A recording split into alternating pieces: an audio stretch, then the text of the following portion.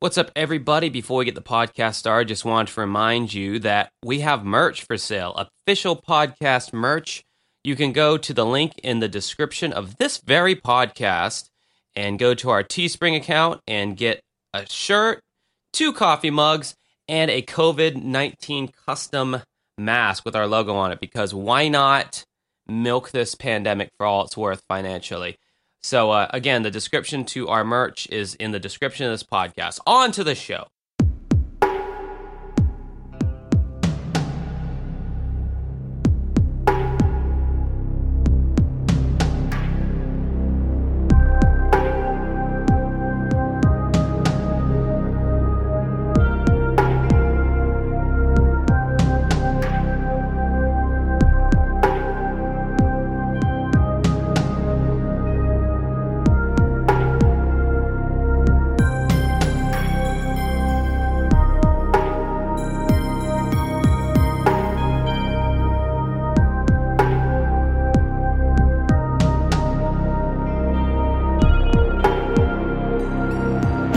What's up, everybody, and welcome to episode number 203 of Uncovering Unexplained Mysteries for, Thursday, October 22nd, 2020. Yeah. I mean, the level of slacking, I think it's been like 2 weeks. 2 weeks and no... It's like, I wonder why our fan base doesn't grow, you know? Whatever. People find us when they find us. People drop off. People jump on board. We try to be as consistent. We had some people check in on us, though, and see, if we're okay. Yeah. Which, that was really nice. Yeah, it was kind of nice. I mean, but if, this podcast was a human person, by the time they checked in on it, it would have already been decomposing, but that's how long it took. But, at least they did finally find the body of the podcast. And they were able to resuscitate it, but oh my god! Now, for me personally, my excuse is that here's the part where Josh talks about his band and everybody tunes out. We've been working on releasing this new single called Obsidian Blood, and we have a music video that was just going to be like this very simplistic lyric video with very simple shots and then lyrics plastered on the screen. But then the footage came out looking so good that I was like, man, I don't want to just use this for a lyric video. So then we ended up getting more into it, and long story short, we ended up making a full-fledged new music video. So you just fell down the rabbit hole. Yeah, and then on top of that, we had this show kind of fall in our lap a month ago for this Saturday, October 24th, and we decided to take it, and so we've been practicing our live stuff, and we were so rusty because we had not done our electric set in so many months because there was no reason to with the pandemic. Where were we going to play? So rusty as hell. So really it's just been... Oh, and on top of that, I guess I should mention too, and I already mentioned this in the group, but my fucking karaoke gigs are starting to come back. My work is finally starting to come back. I have 3 weekly gigs now. Which, buddy, going from 6 months of being pretty isolated and not really having to deal with large crowds, and then going from that to large angry, well, not angry, but large uber excitable mobs of people wanting to sing karaoke is just a shock to my system. Because as I figured, none of my regular gigs that I had before the pandemic came back. These are all new gigs that just emerged when things started to reopen in Florida. So I kind of figured that's how it was going to go. And the unfortunate thing about that is you're literally going in all new on everything. So it's like if you've worked a job for 5 years and then, you get laid off and then you have a new job with 3 new departments of new things. You know how to do the things, but it's just all new people, all new atmosphere, all new energy. 2 of these gigs are pretty rambunctious as hell. I literally had to shut my gig off in mid-song on my new Monday gig because these 2 lesbians were wrestling on the ground, right in front of me, and just being drunkards, knocking shit over, and just being a an overall pain in the ass. Wow. And I don't know what their fucking obsession was with floating around my DJ booth. It's like, go away. You have literally the whole rest of the bar to do your shenanigans at. Why do you have to be like right by all my expensive shit? Does it give you a fucking boner to know that you could potentially topple over my life, my livelihood? And if you think for 1 second these motherfuckers are going to pay for anything that they break, you are dreaming. The amount of times that people have said, "Oh, I'll pay for it," and that you never hear from them. They change their number. They, Yeah. So I just literally turn the song off in mid-song. I go, "All right, you guys I'm not continuing the show until you guys go. Just go. You're wrestling each other around. You're knocking shit over. I am not going to resume the show until you go away." And I just stood there. So it's the kind of stuff that you and Stephanie do in the comfort of your own home, right? But like not in public. And it's like, we don't need to be doing that and damaging equipment and being roughhousing, in public, because that's just annoying.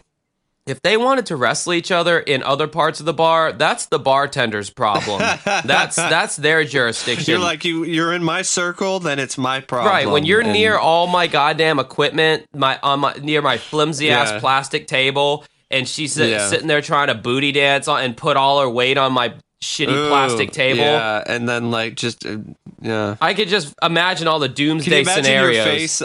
Yeah, just body slam. Just tries to just straight up WWE stuff. Just tries to body slams her partner right through the table in front of you. It literally that was a possibility with how wild they were being, and I'd just be like, "What?" And it was one of those weird like relationships where they would be slapping the shit out of each other and like almost fighting 1 second, and then the next second they'd be like making out and. Yeah, it's just. What would your reaction be if one of them did body slam another into your table? Your table? Definitely yelling at them, and nothing would come of it because they would just leave eventually, and I would get no recompense for my damaged items. I would just be fucked. That's literally why I stopped the show in mid-song, radio silence. And I'm like on the mic going, "Yo, you need to get the fuck away from my shit, because if it breaks," I literally said on the mic, I go, if you break it, you're not going to pay for it. I already know that. So go away with your drunk ass, and like what, like how, like you can't hold their feet to the fire on that. It's not like I can grab her by the arm and like, grab her purse and grab her wallet and be like, "All right, you broke exactly $542 of my stuff. Oh, here's your checkbook. I'm just going to write myself a check, tear it off. All right, thank you. Thank you for, correcting your fuck up." No, that's not going to happen. You could take them to small claims court, but that's pointless. So, So really the best measure is to make sure it never happens in the first place, and by me doing what I did. Well, good on you, thinking ahead, trying to... My friend Robbie was there, and he's like, "I've literally never seen a karaoke DJ do that. Props to you," or whatever. Because like most people would just like kind of tolerate it and be like, "Oh, I'm too afraid to make it awkward and ruin the show." I don't give a fuck anymore. I really don't. I go in there with the attitude of, if I feel I'm being done wrong or something pushes me to the limit, I don't care if I lose this gig with what I'm about to do. That's kind of my attitude now.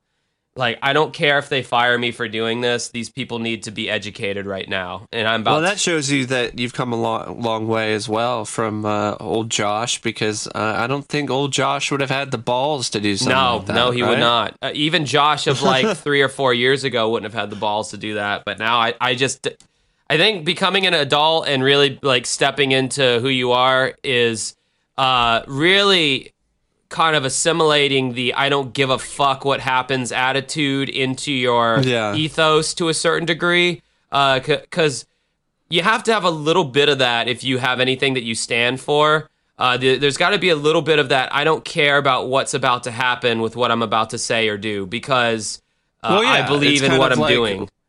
Yeah, kind of like how I am when it comes to my reviews, even if it's a popular film. If I don't like it, I don't like it. And I don't give a fuck. I really do not give a fuck. I mean, the internet what is people like think, or all the insults or the other shit they'll try to throw at me, because it's how I feel. It's my honest opinion. And as for the reason why I wasn't, available, I had a little bit of a scare health wise. I thought it could be potentially COVID because it had some of the symptoms. But then I just figured out after, some days of rest that the symptoms cleared up. It was just like, some chest tightness and, sore throat, that kind of stuff. But I've realized after, thinking about things, I think it's related to the mask that I was wearing and the fact that I'm just not breathing properly when I'm wearing the mask at work. So if I have like a long shift at work, for some reason mentally or I have not been breathing normally, and I think it was a way to compensate to make sure that my glasses don't get fogged up so much. So I think initially for the first month or two my body was able to handle it, but like if it just the third or fourth month into that cycle of just not breathing properly just really kicked my ass. and it took me a bit to recover. So I'm like mentally trying to rewire my brain to actually breathe in and breathe out more normally while I'm wearing a mask. But I also switched to a thinner mask, which isn't as thick in terms of material. I tried buying a really fancy one with like a vents and everything. It looked way too big on me, for one. It looked ridiculous. Looked like I'm wearing a muzzle. Second, it was just incredibly uncomfortable. Like the nose bridge is made out of like hard plastic and rubber, and it velcros to the back of your head, and it was just really rigid and uncomfortable. And so I'm returning it because I'm just like, nope. And that cost me like $27, but I can return it, so I'll get an Amazon credit for it. But I was just like, I'm trying to figure out, better masks that are more comfortable, more breathable. But a lot of it's just, it is what it is. My body is just not used to having to wear a mask all the time. And also on top of that, I think there's also a little bit of anxiety and mental sort of stuff going on. So that creates a little bit extra stress on the body as well.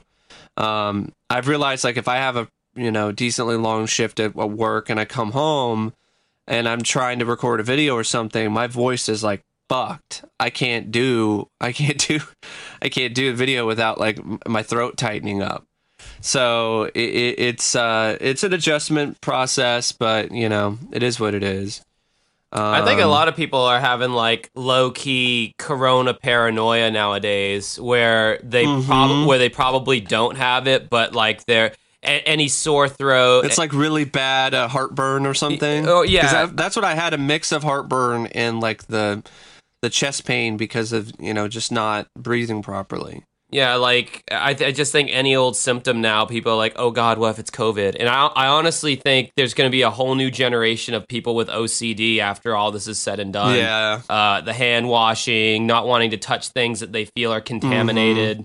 I mean, I feel that way. Every time I do my gigs now, I'm like, I could get it. I could have gotten it again tonight for all I know. Because in Florida, in Jacksonville at least, the mask thing for bars has gone out the fucking window. Like, it's insane the amount of people that are in a small space. I feel like I'm tattling on Jacksonville right now, but to the rest of the world. But Jacksonville, like the bars, man, like I remember when the bars first started opening up, you had to enter the bar wearing a mask, and only when you sat down at the bar could you take your mask off. Shit, now people are walking inside without a mask, walking all around, all over the place without a mask.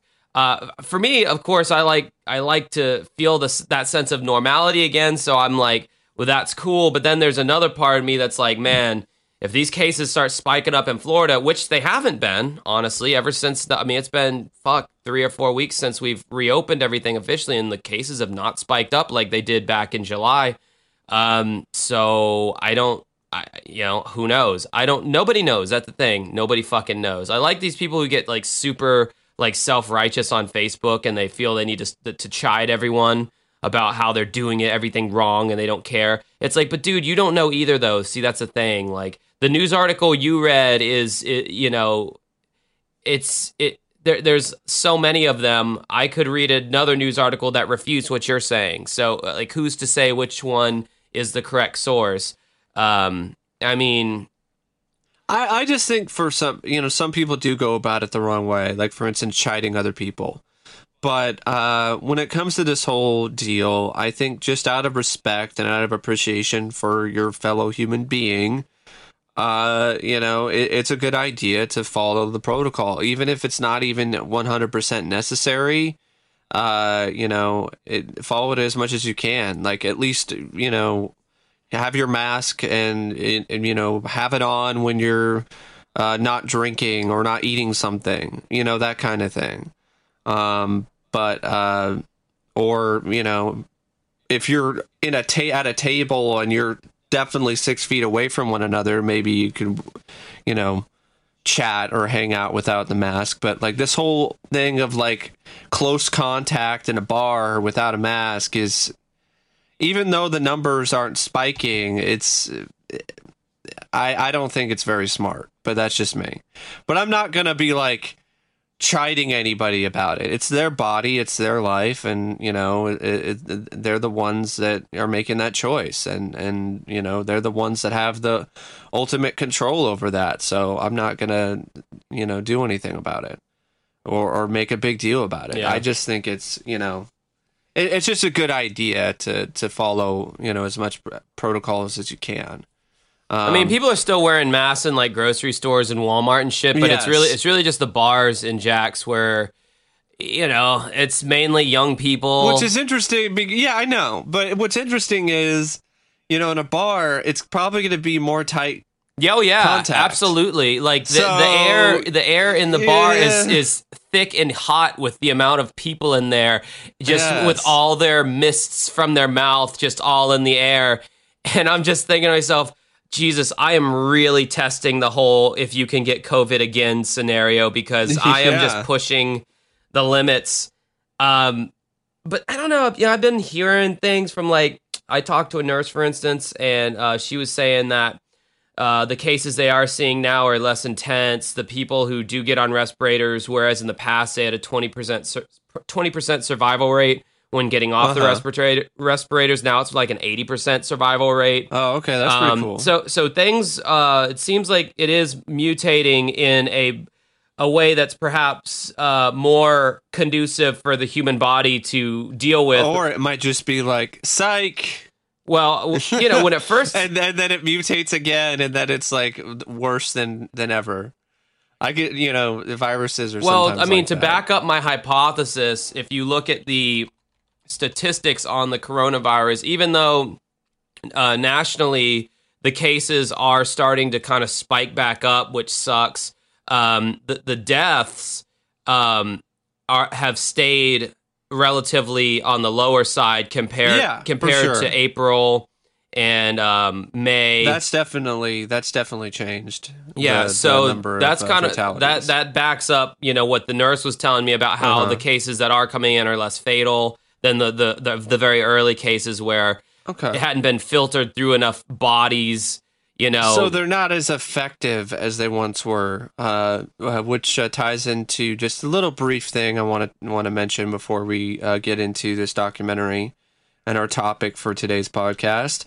Ties into Unsolved Mysteries, Season 1, Volume 2, Season 2, whatever the hell you want to call it. I think it's called Volume 2. Okay. I haven't watched it yet, but I know that you're not a fan of it. Man, I've seen 2 episodes. I've seen 2 episodes so far. The first one was okay. It was about some political figure. I forget his name.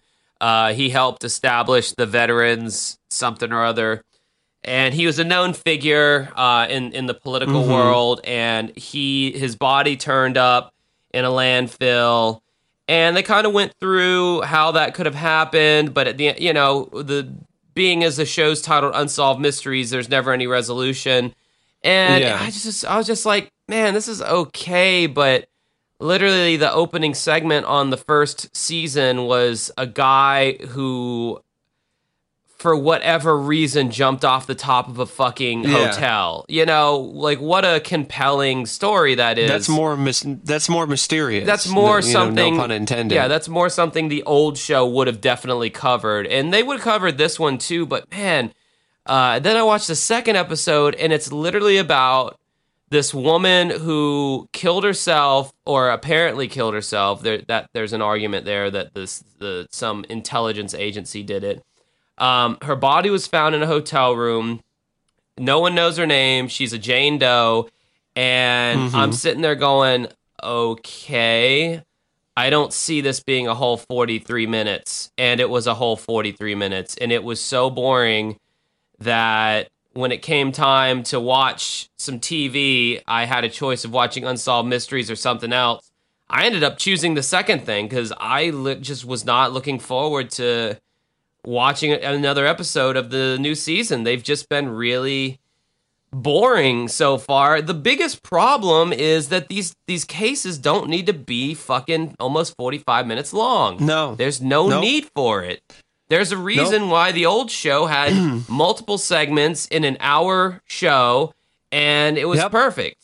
A perfect length.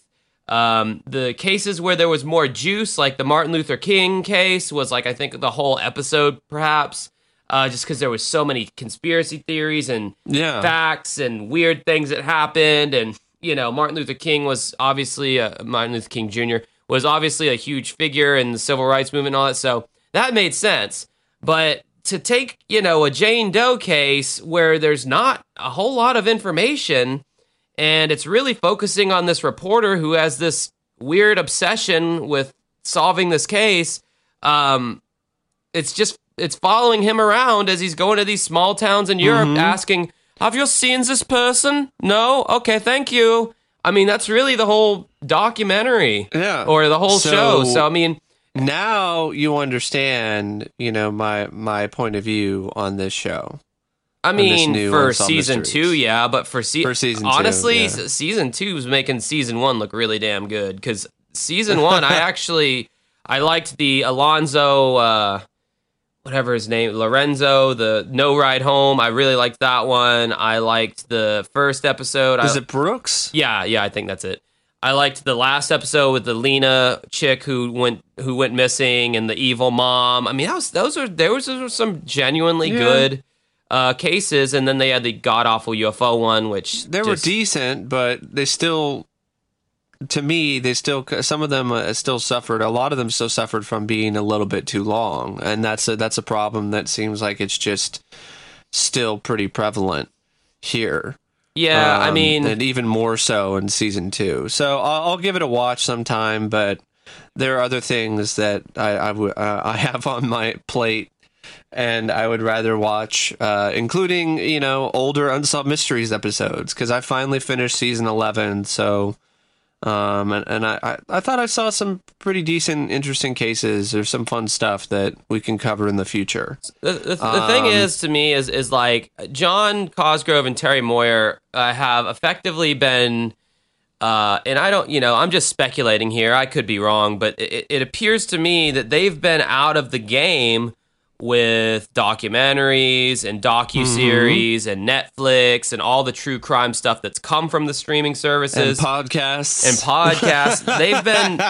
They've been out of the game for a few decades now, because the revamp with Dennis Farina, there was nothing new about that show. They just hired people to build a new set and probably give Dennis Farina some direction as producers and all that, but they weren't really building anything new. They were recycling old cases, so they've been out of the game. Their experience was those YouTube videos, which are like really short and bad. They were badly produced, but yeah, that's, a whole nother thing. But so basically my point is, in the last 20 years, all these other people, all these other entities, all these other production companies have stepped up the game with some really good documentaries that are on Netflix and Hulu, but mainly Netflix, I think, is the main one. I don't know of any must-see documentary on Hulu that comes to mind. But wasn't the Fire Festival documentary in Hulu? It was on Hulu, and there were two different versions There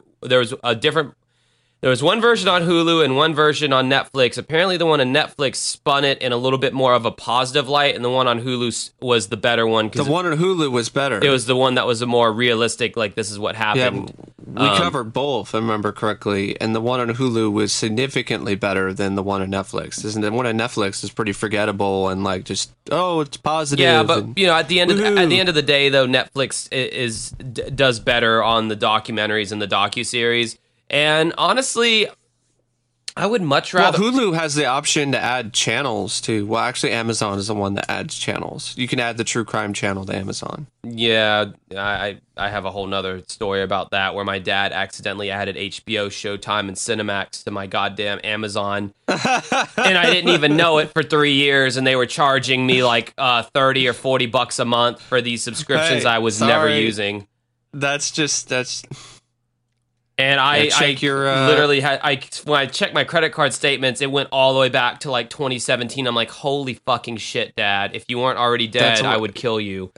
That's why you just got to check. You just got to check your statements. Yeah, well, hindsight's 2020. But no, so anyway, my point is that Unsolved Mysteries is doing a poor job in competing with a lot of these other docuseries that are honestly way better. They're just more on top of their game, and I think that they should have done more of an anthology format, because then they could have not necessarily the highest grade series of cases, but if you had an anthology format, then you only really needed to have interviews and enough content for 10-15 minutes.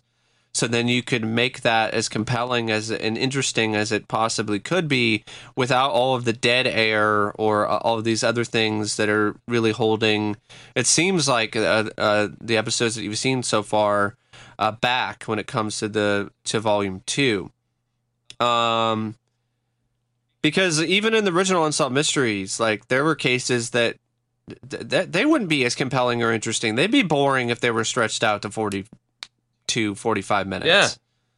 Yeah, I mean, like, even good cases, even some really good cases. I mean, in episode 2 of season 2, you literally got a cameraman following around this journalist to this, like, random city in Germany or wherever. Yeah, you were talking about that, yeah. And it's just like, it's like, really? Are we doing this right now? Like, it's padding. It is padding because they're not even fine. Like, nothing interesting comes of that scene. That's like History Channel kind of stuff. Yeah, I mean, I don't know. It just sucks because, like, Unsolved Mysteries, you would think they're coming in as, like, the grandfather of this genre, and you'd think that they'd be coming in and be like, let me show you kids how it's done. And it's just kind of an example of, the student has become the teacher because... Yeah. Well, speaking of the student becoming the teacher... Yeah, so the podcast that they're going to do. Oh, yeah. Did you read that? I didn't read anything about that. Yeah. Yeah, they're going to do a podcast. It's going to be, bi-weekly or something? Or is it weekly?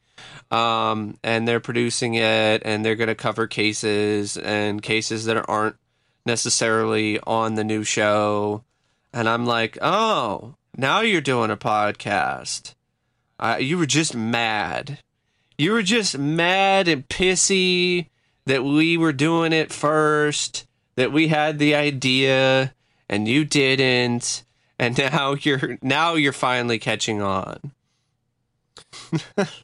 Yeah, I mean, after there's been like our podcast, another podcast, another probably like 2 or 3 more podcasts after that about the show. Well, I mean, in all fairness, the only thing they were angry about was that we were using their assets, like their logo and their opening music or whatever. I'm being a little sarcastic here and having some fun.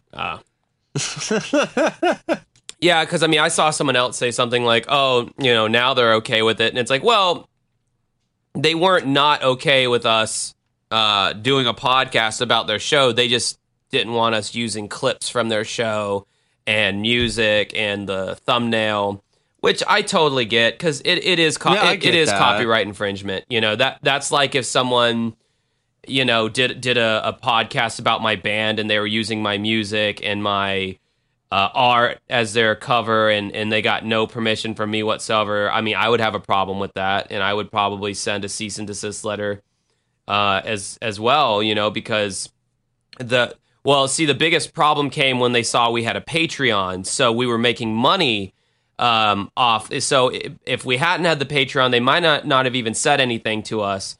And I think that would be the same thing with me if someone did a podcast, say, about my band. If they weren't making money off of it, I would let them. Yeah. I would let them use all that, and I wouldn't care. It just ties right into the whole thing where you're talking about student becoming the teacher because they're so late in the game with doing their own official podcast. Oh yeah, I know.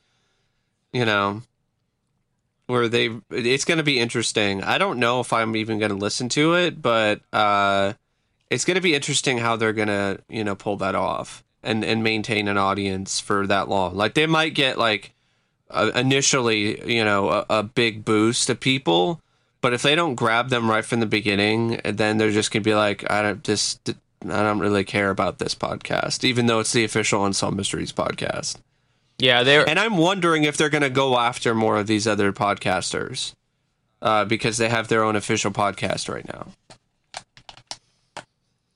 I don't know. I'm hoping that we made some small dent in their mentality that it's not good to go after people who are trying to actively promote a 20-year-old dead show and keep interest in it, especially when you plan on reviving it. Maybe they've learned their lesson that maybe that's not the best idea in the world to attack fans of something that no one essentially cared about anymore. I hope that's the case, but I don't know. We'll see. So, Mike, speaking of Netflix, I was on Netflix the other day, and this was before season 2 came out, and I'm like, I want to watch something. I want to watch a documentary. Yeah. What can I watch? And I'm just looking at the recommended for you, and I see this generic ass title for a documentary. Yeah, this poster is awful. And I'm like, I was like, man, is this ripped from the Investigation Discovery Channel? Is this just some generic Bobo ass? Which I've already explained. American Murder. I've already explained The Family Next Door. Yeah, I've explained what the term Bobo is. For those who don't live in the South, Bobo basically just means ripoff. It was news to Mike when I first used that term a long time ago. But anyway, I was like, man, all right. And then I read the description, and it was intriguing because it was basically in the name of the documentary was American Murder. What was it, Nightmare Next Door or something? The Family Next Door. The Family Next Door. American Murder, The Family Next Door. I'm like, okay, that's about as generic of a title as it gets. And then the poster is just like a graphic of a lie detector, sheet.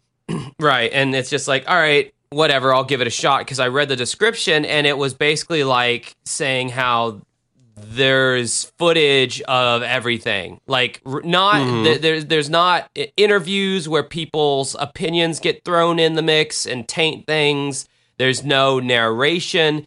It's literally just going off of video. So there's this family, Shanann, which is a tongue twister of a fucking name. Yeah, but so before you get into talking about the documentary, I'm going to provide a little more details from the technical standpoint. So it's directed by Jenny Popplewell.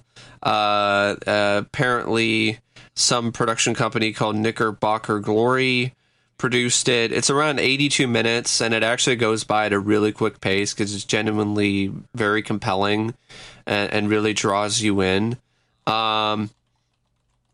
The music was, the typical kind of stuff for this kind of thing, so it wasn't really anything that special. It was well edited by Simon Barker.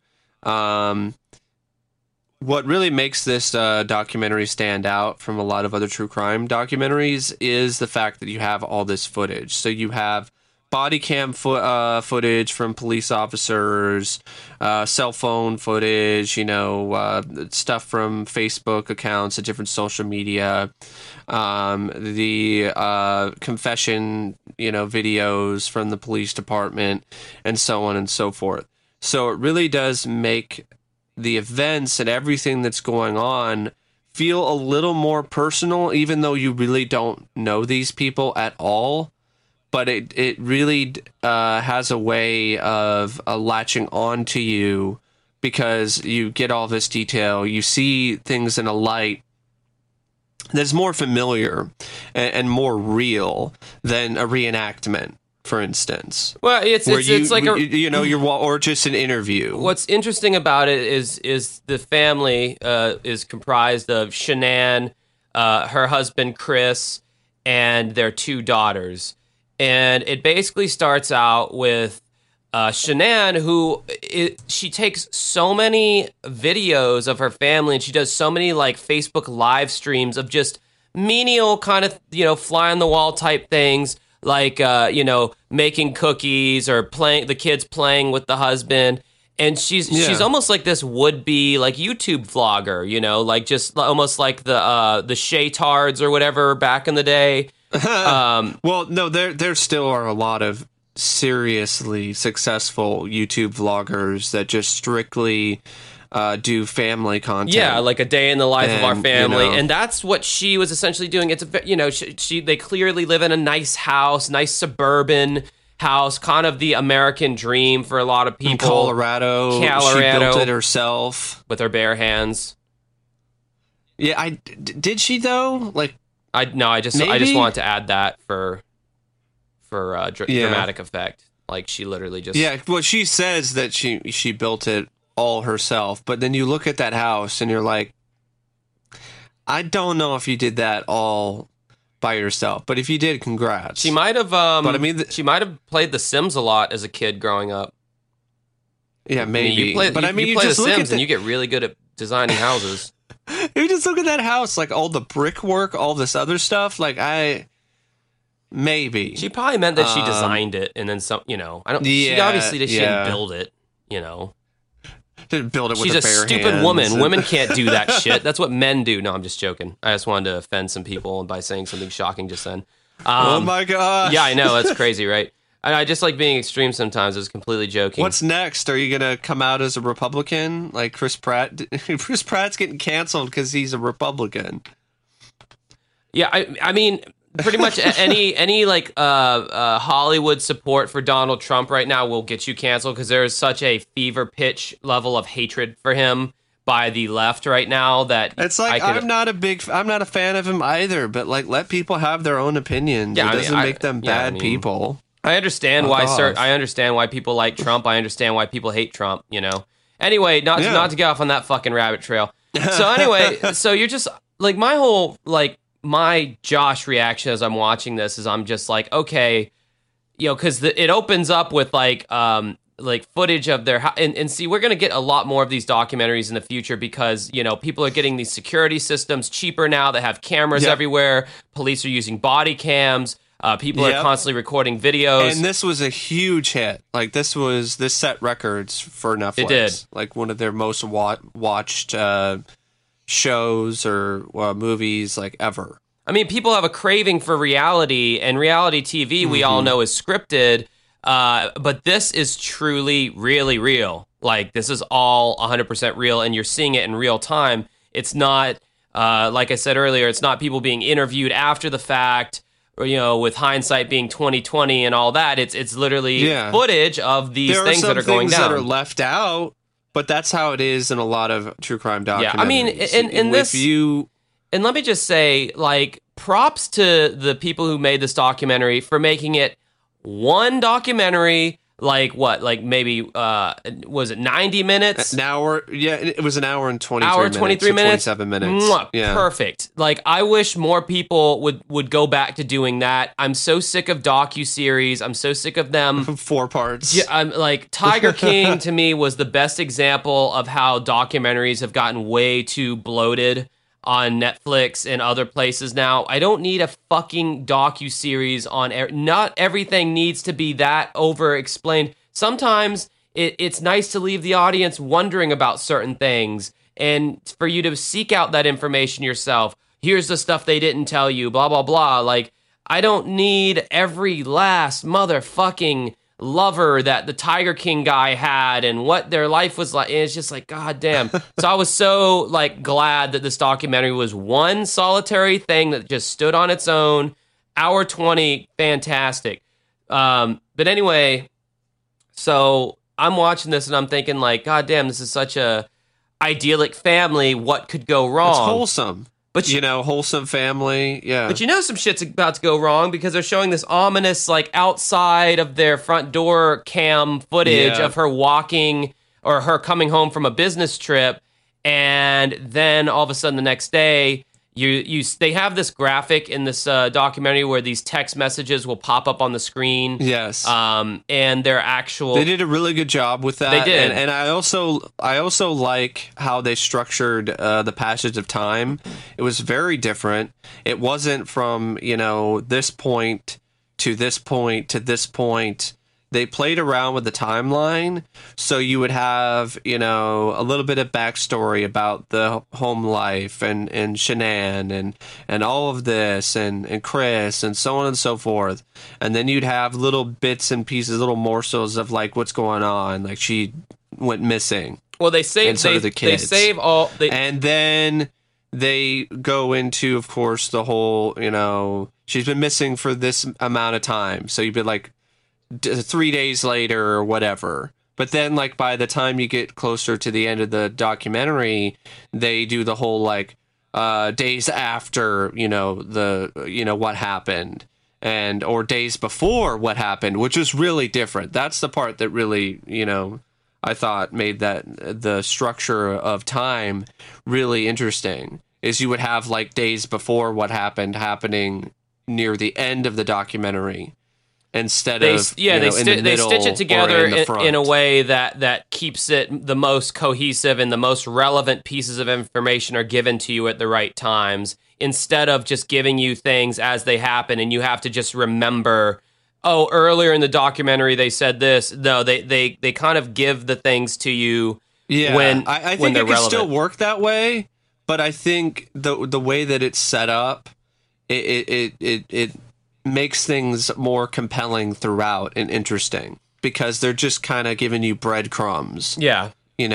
Throughout until you get to the reveal to the real shocking stuff. Yeah. And then you're so it does enough to keep you interested and glued to the screen to be like, okay, what's going to happen? Right. And then it tells you what actually happened at the right point. Instead of other documentaries that were like, here's what happened, and then you already know what happens and who did it, but then they're just going backwards. Right. They just they backtrack and how did we get to this point? And the whole time you're watching it knowing, well, that person's going to die, that person's going to die, and so it's like I mean, when I'm watching this documentary, when I first started watching it, I thought, well, maybe maybe she's going to emerge later in the documentary and be like,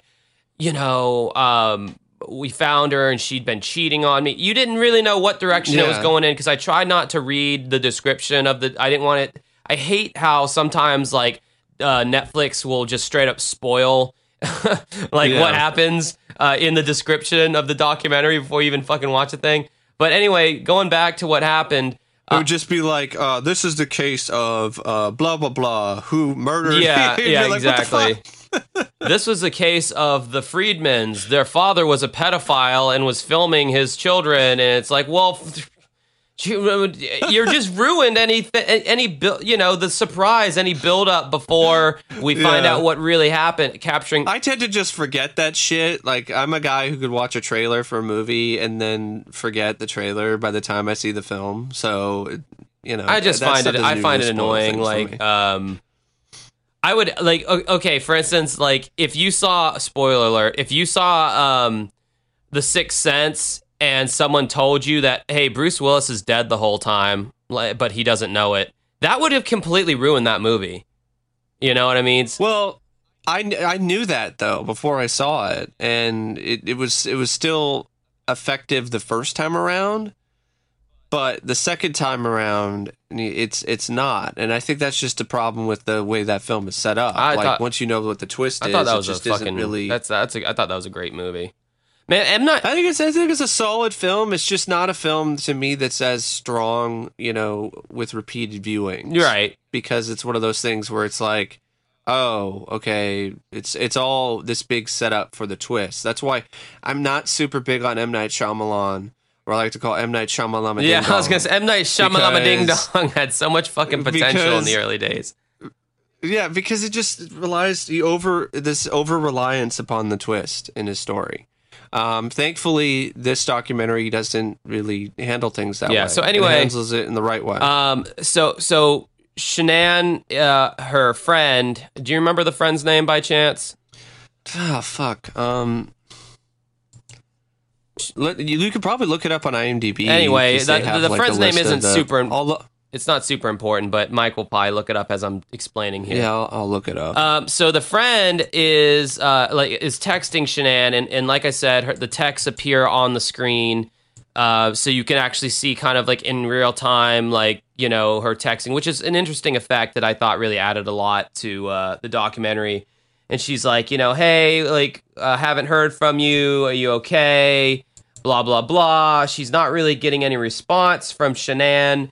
And, even Chris, her husband, is messaging like, hey, I'm getting home at 12. I hope you're there. The concerned friend and her... Nicole, I think. Nicole, okay. So Nicole and her husband go over to Shanann's house, knocking on the door. There's no answer. The friend, just being so overly concerned, calls the police. The police show up. They can't really gain entrance to the house until the husband gets home. Chris gets home and is like, seems mildly concerned, and he allows the police to come in. The police are searching the house. They're not really seeing anything that is, like a break-in or anything like that. Yeah. But Chris notices that her cell phone is missing, and he says that's her lifeline. She always has her cell phone. That ties in really well in like the last 5 minutes of this movie. Yeah, so the whole thing with the cell phone. The cell phone's missing. His daughters are missing. Her daughters' blankets are missing, where they would never go anywhere without their blankets. So it's appearing as something nefarious is happening, whether Shanann left or whatever. And then the neighbor, Chris's neighbor, says, oh, well, I have footage from my security cam. They look at the footage. There's a truck that is in the driveway or something, or outside of the driveway, that looks very similar to Chris's truck, but they're not sure. And, Chris the whole time is just acting, he's acting concerned, maybe not overly so, but who's to say how someone should react? A little distraught. Yeah, exactly. However, interesting. I think it's his neighbor. Yeah, I was about to mention. Interestingly enough, the neighbor who has the security footage tells the police as soon as Chris walks out of the house. He tells the police he's not acting right. He's like, I've never seen him act like this. And the police officer's like, well, I mean, how would you act in this situation if your wife and kid? He's like, I understand that, but he's fidgety. He's blah, blah, blah. He's like, and when I saw that, when I first saw it, I was like, typical fucking nosy neighbor, just asserting their inane hypotheses, trying to be Mr. Sherlock Holmes here. Oh, he's not acting right. Now, honestly, I was a little annoyed with the neighbor because I'm like, man, these people just jump to fucking conclusions so soon. But with the added context. Oh, he seems like a genius, but, not trying to spoil anything here, but, no, I mean, both the fucking Shanann's friend and the neighbor both seem like they're both the MVPs at the end of this one. But anyway, yeah. So Chris is like going on the news media and with this hollow-eyed, dead-eyed stare into the camera. That really kind of, when I first saw the interviews and stuff, and especially the one that they showed near the end of the documentary, I was getting that vibes of, okay, this is kind of fake. Yeah. You know? You get that kind of fake feel. Shanann, wherever you are, please come home. Just please come home. The house is so empty without you and the girls. I just want you guys to come home safe. And so are my eyes. Yeah. You're just dead The eyes. house is as vacant as the stare in my eyes. You know, so you know he's doing all this, and he hasn't been that emotional like throughout. And it's one of those things. It's like, okay, that's a red flag. Doesn't necessarily mean 100% that he did it. You know, he should just be really antisocial. Could have been really nervous in front of the camera or something. You know, stuff like that happens. But you know, the flags were raised up at that moment when I saw that interview because I was just like.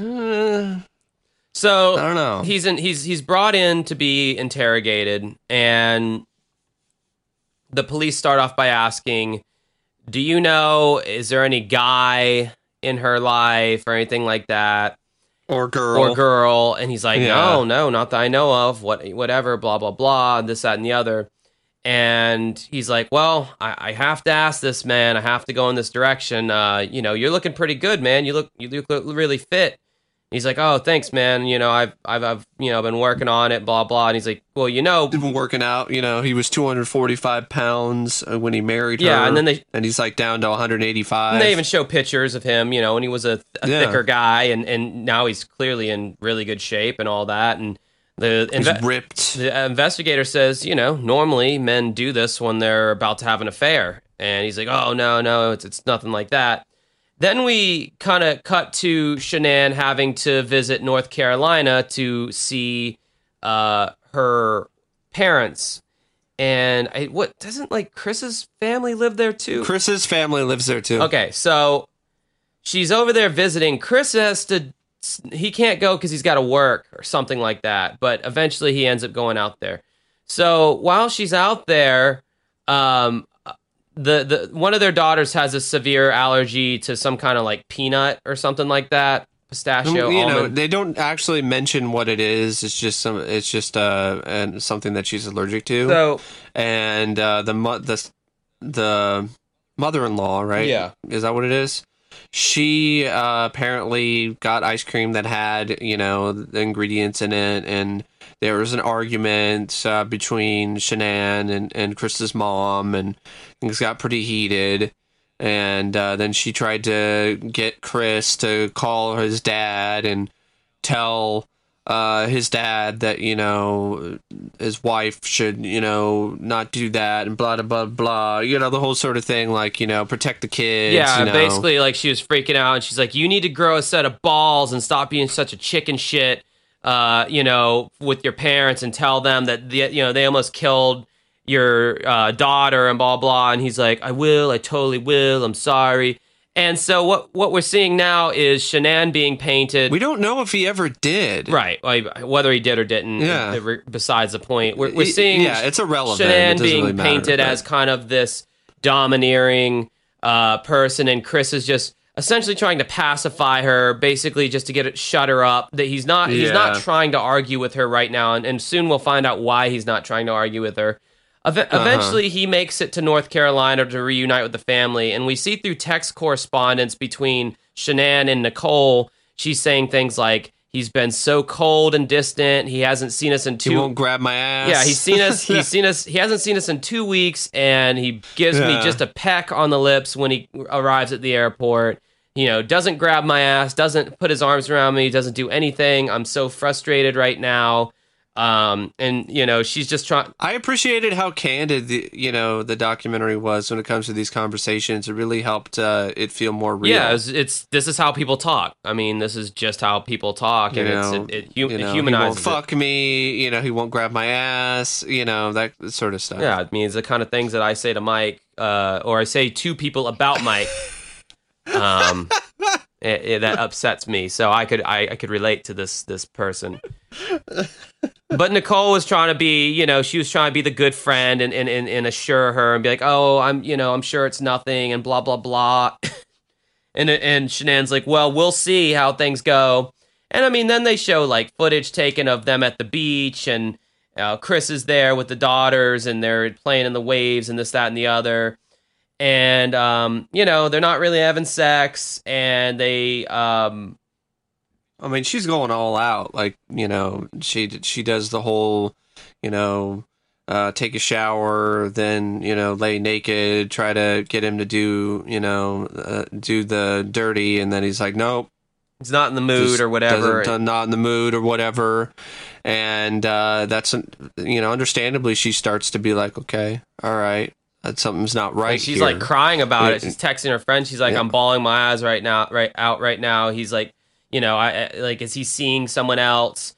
Then we've been together for 8 years. She's like, we've been together for 8 years, and we've never, he's never been this distant. He's never been like this with me. Right. Which would lead anyone to believe that, something for sure fishy is going on. I think of it. I like some of the quirks, in her text messages that really does give you a little bit more about who she is. Where sometimes she'll swear, but then other times she'll be like ducking. Yeah, like she doesn't want to actually say the word fucking. Well, no, that's not her being censoring herself. That's goddamn. That's her personality. No, it's not her personality either. It's fucking iPhone autocorrect. I think Androids do it too. Anytime you try to say fucking on through text message, it auto corrects it to ducking. It's so frustrating. I finally found. I did not know that. So I thought it was just a personality. No. That's something that's very frustrating that all phones do. There is a way you can go on iPhones. There's a way you can go into the. There's a certain menu you can go into, and you can literally add it to the vocabulary, fucking, and any other curse word that you want it to not change. That's crazy. Yeah, so I had to go in and I added fuck, fucked, fucking, fuckery, anything that I use, any slang that I use because you can like type in like any bad word and it'll autocorrect it to something else. So I just went in and added like you want to say shit and then it's shucks. Yeah, you're like, no. Yeah, exactly. Shut. It'll change it to shut. So yeah. Anyway, that's what. But again, it kept it more real because it's like, okay, they're even keeping the errors in there because we've all at this point in the 21st century have experienced typing out the word fucking and it changes it to ducking and it's really annoying. Mm-hmm. So anyway.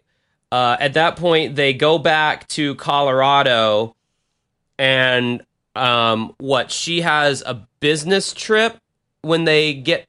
Yeah, to Arizona. Yes. With Nicole. Okay, so as soon as they get back, she has to... I think they're back for a little bit, and then there's the business trip. I think there's a little bit more time that goes by. Because she talks about things like he's being distant more... Like, he just wants to do his push-up challenge, doesn't want to have anything to do with me. Then there's the other stuff, even before, he came to North Carolina and wasn't, giving her attention and giving her affection. She was talking about, she was upset, understandably, like, why he isn't answering, the phone.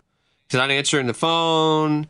He's not doing FaceTime with his girls, that kind of stuff. And he's just being like a complete just beta male Ghost. and being he's fucking ghosting her. He's just being a complete beta, like, oh, I'm so sorry, I should have. And that's how it appears on the surface, and that's one of the narratives that's painted is that, oh, well, he's just, she was the domineering one, and he was just this kind of beta male. I mean, because there were people in his family that thought that about her. Well, and they even show this video where like he's dressed up as Santa and he like opens the door and he's like, hey, I'm Santa, and she's like, where's the phone? He's like, it's in the laundry room, and she's like, great, cool, well, just hold on because you screwed up again and blah blah blah. And so there is that was pretty bad, to be honest. They do throw in these like little red herrings in the documentary that make you think like, well, she's just a controlling bitch and he poor guy, they do throw those in there and then they have like audio of like, I don't know who it is, it's some other podcast maybe, or somebody talk about the case, and or a video from like one of the many Facebook groups at the time, where people were trying to be like, Chris is innocent. So they tie that in with, this audio from these two gals. I think they're best friends or something, or podcasters, and they're like, Chris is innocent. She's just a bitch. You know, that sort of thing. No, it was like a news station. No, that wasn't a news station that was doing that. They showed some clips from a news station, but then they also put some audio over clearly from some Facebook group conversation or a podcast, because they don't speak that candidly on a news station, especially without bleeps. You know, so that you had, because the news station was talking about the Facebook group, and I think they might have like had some audio from the Facebook group, but it wasn't actually someone that was a part of the news anchor or a part of the news station that was saying those things. Yeah, so that's one of the, like I said, one of the little red herrings they drop in the documentary, where they try to paint She's her a domineering bitch, you know. Yeah, like, you know, so like, poor guy, you know, whatever. So he plays into that too later on. Yeah. So she comes back from her business trip. He picks her up from the airport at, like, I don't know, it's like late in the night. They both go to sleep, so the story goes. He goes to work, and then 8 hours later, he comes back and she's nowhere to be found. So what happened between the time when he brought her back from her, because you see her on the door cam footage of her coming back, walking into the door of the house. And it was 2 a.m. 2 a.m. It was 2 a.m. After she got back from the Arizona trip. I thought it was 2 a.m. So she's, you know, she enters and we see her, and now she's missing. And that's where it kind of picks back up with the cops being called and all this other jazz. So far we know that he's not showing interest in his wife anymore. The happy, kind of bucolic nuclear family unit that is presented in the video footage in the beginning of the documentary is starting to turn more gray. They start getting into, before this, her absence, she's straight up getting in his face about, are you cheating on me? Who's the other woman? You're not fucking me anymore. What's going on? He's blowing it all off. He's more interested in exercise and working out than he is with the children, and he's becoming more distant. And she's missing.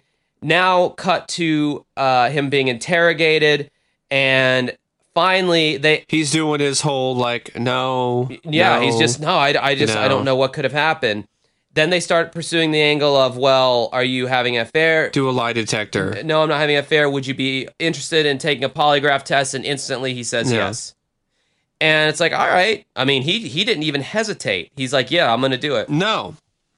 Which is interesting. And the person who was administrating the lie detector test, she was even like, you know, if you are at all guilty, it would be really dumb for you to take this right now if you're guilty. So exactly. She's like setting all this up. She's like, yeah, he's like, I'm just nervous because, you know, I've never. She's like, oh, I totally understand. You know, she's being all good cop, bad cop. At first, she's good cop. She's like, oh no, I totally understand. It's totally weird, but it's just, you know, everything will be fine. Just take a deep breath, and, you know, blah blah blah.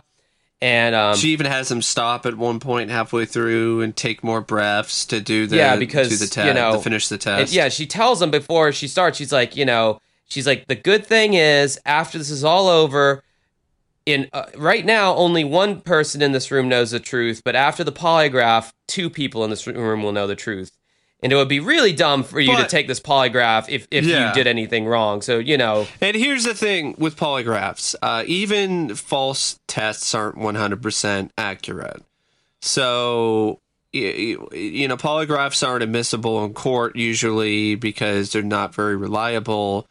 But that being said, like, the average of a negative test is like -4.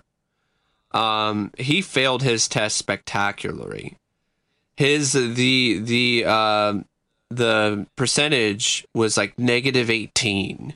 He was having almost having like a panic attack. Well, there's even moments where he's like, "Did you cheat?" What is she like? Did she say something about, have you ever had a altercation of any kind with, you know, a loved one? And he was like, yes. No. Like, at that moment, I was like, yeah, he's definitely not telling the truth. Because he literally just made up a lie right then and there. Yeah. So he was just like, yes, no. So then the investigator comes in after the test is over, and he's like, all right, Chris, so we wanted to talk to you about the results of your polygraph. And the woman's like, yeah, you failed miserably on this test, Chris. You just completely failed like pretty much every single question. And he's like, well, I was nervous. And the investigator just interrupts. He's like, Chris, come on, man. Like, it's time to be honest. Just tell us what happened. We all know that you're lying, and we know that you failed this polygraph test. Yeah, like, and then that's when the documentary drops the first bomb that he was absolutely 100% cheating on his wife. Well, not only that, but he starts freaking out, and well, he does that later. Yeah, because they give you the information about Nico. Or Nicole, which is confusing because there's two Nicoles. So you actually hear from her. You hear a little bit of an interview with her about, meeting Chris, and they show photos of her with Chris and some video with her, and she's talking about, he's just really great and cool and da-da-da-da-da, and I'm really happy to be here with him. You really felt bad for her. I think she changed her name after this. Oh, I don't. After learning some extra details about her, I don't feel bad for the bitch at all. Okay. I didn't know there's that. some details that weren't in the documentary that I'll tell you about, but okay. Yeah. Well, I'm just going off of what. You're right. Yeah, and if you just watch the doc, I could totally see how she would seem like, and she was a victim to a certain extent. I mean, for sure, I won't deny that, but she definitely, let's just say, she definitely capitalized and was very cunning and conniving in some of the decisions that she made. But anyway, okay. Yeah, so now this other woman finally comes into the picture. He finally comes clean about this chick that he meets at his work. And well, he didn't come clean. She comes clean to the documentary filmmakers in the form of like the editing that they put together. Well, how exactly did it happen? Did she talk to the investigators, and then the investigators came in armed with the knowledge? Yes, and told him, we already know. Yep. Okay. Yeah. So they knew before he even took the test that he was having an affair. So this woman he meets at his work, he starts cheating, having an affair with her, falls madly in love with her apparently. She's younger than his wife, the usual. Yeah, she's things. Very fit. I mean, she's in really good fucking shape. Fake tits, the whole nine. Yoga. Yeah, I mean, flexible. She's like probably like mid-30s, but she looks great. She was doing like sand surfing. Yeah.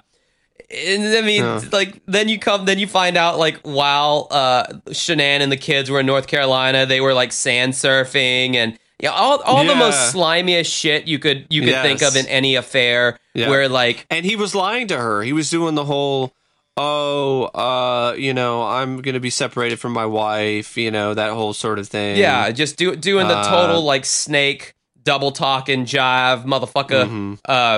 Doing the whole. Yeah, we're getting divorced and things aren't working out. And he even, knowing that he was going to have to go to North Carolina, there's just no way that he could get away with not going. One of the deals he makes with his mistress is that he promises not to have sex with Shanann when he's in North Carolina. Hence his not having sex with Shanann in North Carolina and him doing push-ups in the hotel room instead. Yeah. So he's having this secret affair with Nico, and I mean it even gets so to the point to where he gives so little of a shit at one point that his wife finds out. He goes to this restaurant bar. He says that he's going to a Dodgers game. Yeah, but and he just goes to this restaurant and bar. It's called like the Salty Dog or something like that. Yeah, it literally looks like that, a glorified like Chili's or Applebee's, and it's just like I was like, wow, this is like the completely like white gentrified bar and grill, like someone who it lives in the suburbs would go to. There's a few places like that at this place called the Town Center in Jacksonville, just completely uppity. Probably the drinks are probably like super expensive there. Not the shitty cocaine fueled dive bars that I like to go to. So he spends $65 on their joint account at this restaurant. Yeah, Shanann sees this statement and starts talking it over with her friend Nicole, and she's like, he said he got a burger and some drinks. That should be like $13. He's got a steak, yeah. That should be like $30 at most. Where'd the other $30 go? And at that point, he just doesn't even care anymore. He's just like, whatever. No, not at all. I mean, he also was caught on camera with her or something at the gas station. Yeah, getting money snacks or whatever to pay the babysitter. Yeah, that's right. Yeah, so the interrogator, he finally brings up all this, and he's like, he admits to it, and then it becomes like, all right, so what happened to Shanann? And then he doesn't want to talk to an investigator. No, he starts freaking out. He starts getting emotional. He's like, can I see my dad? And I go, yeah, of course you can see your dad. You deserve to see your dad. And his dad's like already there in another room. It was almost like an episode of Maury Povich where it's like, well, we have your dad right here. And he just like comes in. But it's so... I think that might just be the way it's edited. Yeah, perhaps. So the dad comes in and sits down. And I will say... This particular moment, this particular sequence was really powerful. But, it tricked me. Like, I will say Chris, he's a master manipulator. So he did a really good job tricking me into buying into his bullshit with his confessing to his dad about what supposedly happened. And I found it... what didn't actually happen. It kind of reminded me about, like, the relationship that I had with my dad. Just as a side note, there was a time where I locked my keys in my car, or I couldn't find my keys, and I was in Orlando. And I called my parents finally, because I finally got to the point where, like, shit, I'm going to need their help. They might have to come up here and bail me out. And when my mom answered up the phone, I was like, yeah, can I talk to Dad? Because I just wanted to talk to my dad about it. I just felt like he would be more understanding. My mom was very reactive, and he wasn't. So Chris wanting to talk to his dad to confess whatever he needed to confess, it kind of reminded me of me when I was younger. Although, with the way the documentary presents this audio, like, I did not understand a single word either of them were saying. You did. I myself had to actually go back and rewind and be like, wait, what? So basically when the dad comes in, and this is where the bomb gets dropped. The second bomb. He quiet. Might as well be the biggest bomb of all, really. He, in a very whispered tone, is talking about... He's saying something along the lines of, Shanann killed the girls. She got really angry and strangled them. And so I got into a rage and I strangled her. And she's dead. And the dad's like, God almighty, son. Oh my God. He's like, oh my God. And like, I really, like, when I first saw that particular scene, like, my jaw dropped because I think I was focusing more in on the father and his reaction to everything. It was so real and so strong. Yeah, because it's like, Jesus, like, what do you even, it's like, what? Are you, like, as a dad, part of you wants to just be in awe, and the other party wants to slap the fucking shit out of the back of the kid's head, be like, you out your goddamn mind, boy? Yeah. Like, in what universe did you learn to do that? Like, what? And, like, if you bought into the story, that it was an act of rage, like, for killing, his kids, like, you could kind of maybe see why somebody would, completely lose it in that moment. Right. But not to that extent. Well, and tie it in with the fact that Shanann knows that he's having an affair, so she's enraged. She's seeing her family disintegrate, and to get back at Chris, she's going to kill the kids. and she's this but that doesn't make sense. She's this domineering person. No, it doesn't make sense. And that's the story he's trying to paint. And that's what And so that's the story he's trying to paint. And initially, like when I, first saw the confession, to his dad, I kind of bought it. But then, like, I paused, and I'm like, I don't know about this. Doesn't really add up. And then, then the investigators come back into the fold, and then they are like, "Come on, Chris, like this just doesn't add up." They're like, either you're this, either you're a monster." And you killed all three, or there's something else going on here. Just tell us the truth. And they're like, "Are you sure you want to paint the mother of your children as this monster?" And he's like, yeah, "That's what happened. That's what she did." It was like, "I did not hurt my babies. I did not, With still just the most limp dick amount of passion as we saw at the beginning when they were first discovered missing. Just not a passionate, believable bone in his body at this point. And then the woman who supervised the lie detector, she's like, "You probably feel really sick. I can see you're sick. You're sick to your stomach. Just let it out." You'll feel better. But he doesn't. We'll figure it out. In the investigation room, he doesn't actually. There's never like a clip of him actually saying what he really did. I think he might have, but I don't think they showed that in the documentary for some reason. I don't, because there's no way that they did not get some kind of confession out of him. Well, they eventually did, and so then the full truth is revealed. It might have been in the courtroom. I don't know. It might have been a separate interrogation. But he does break down, and he does tell them. He does say what happened, where the bodies are. So the night that she comes home, this is what really happens. They end up having sex. Don't know why. I'm sure she's happy about it because she's thinking, okay, maybe things are going back to normal. They wake up the next day, and he says that he wants a divorce, and he's not in love with her anymore. And she's like, well, what the fuck was last night? And she starts saying shit like, "You're never going to see your kids again." And then, according to him, he becomes possessed, like, by a demon, and he starts strangling her.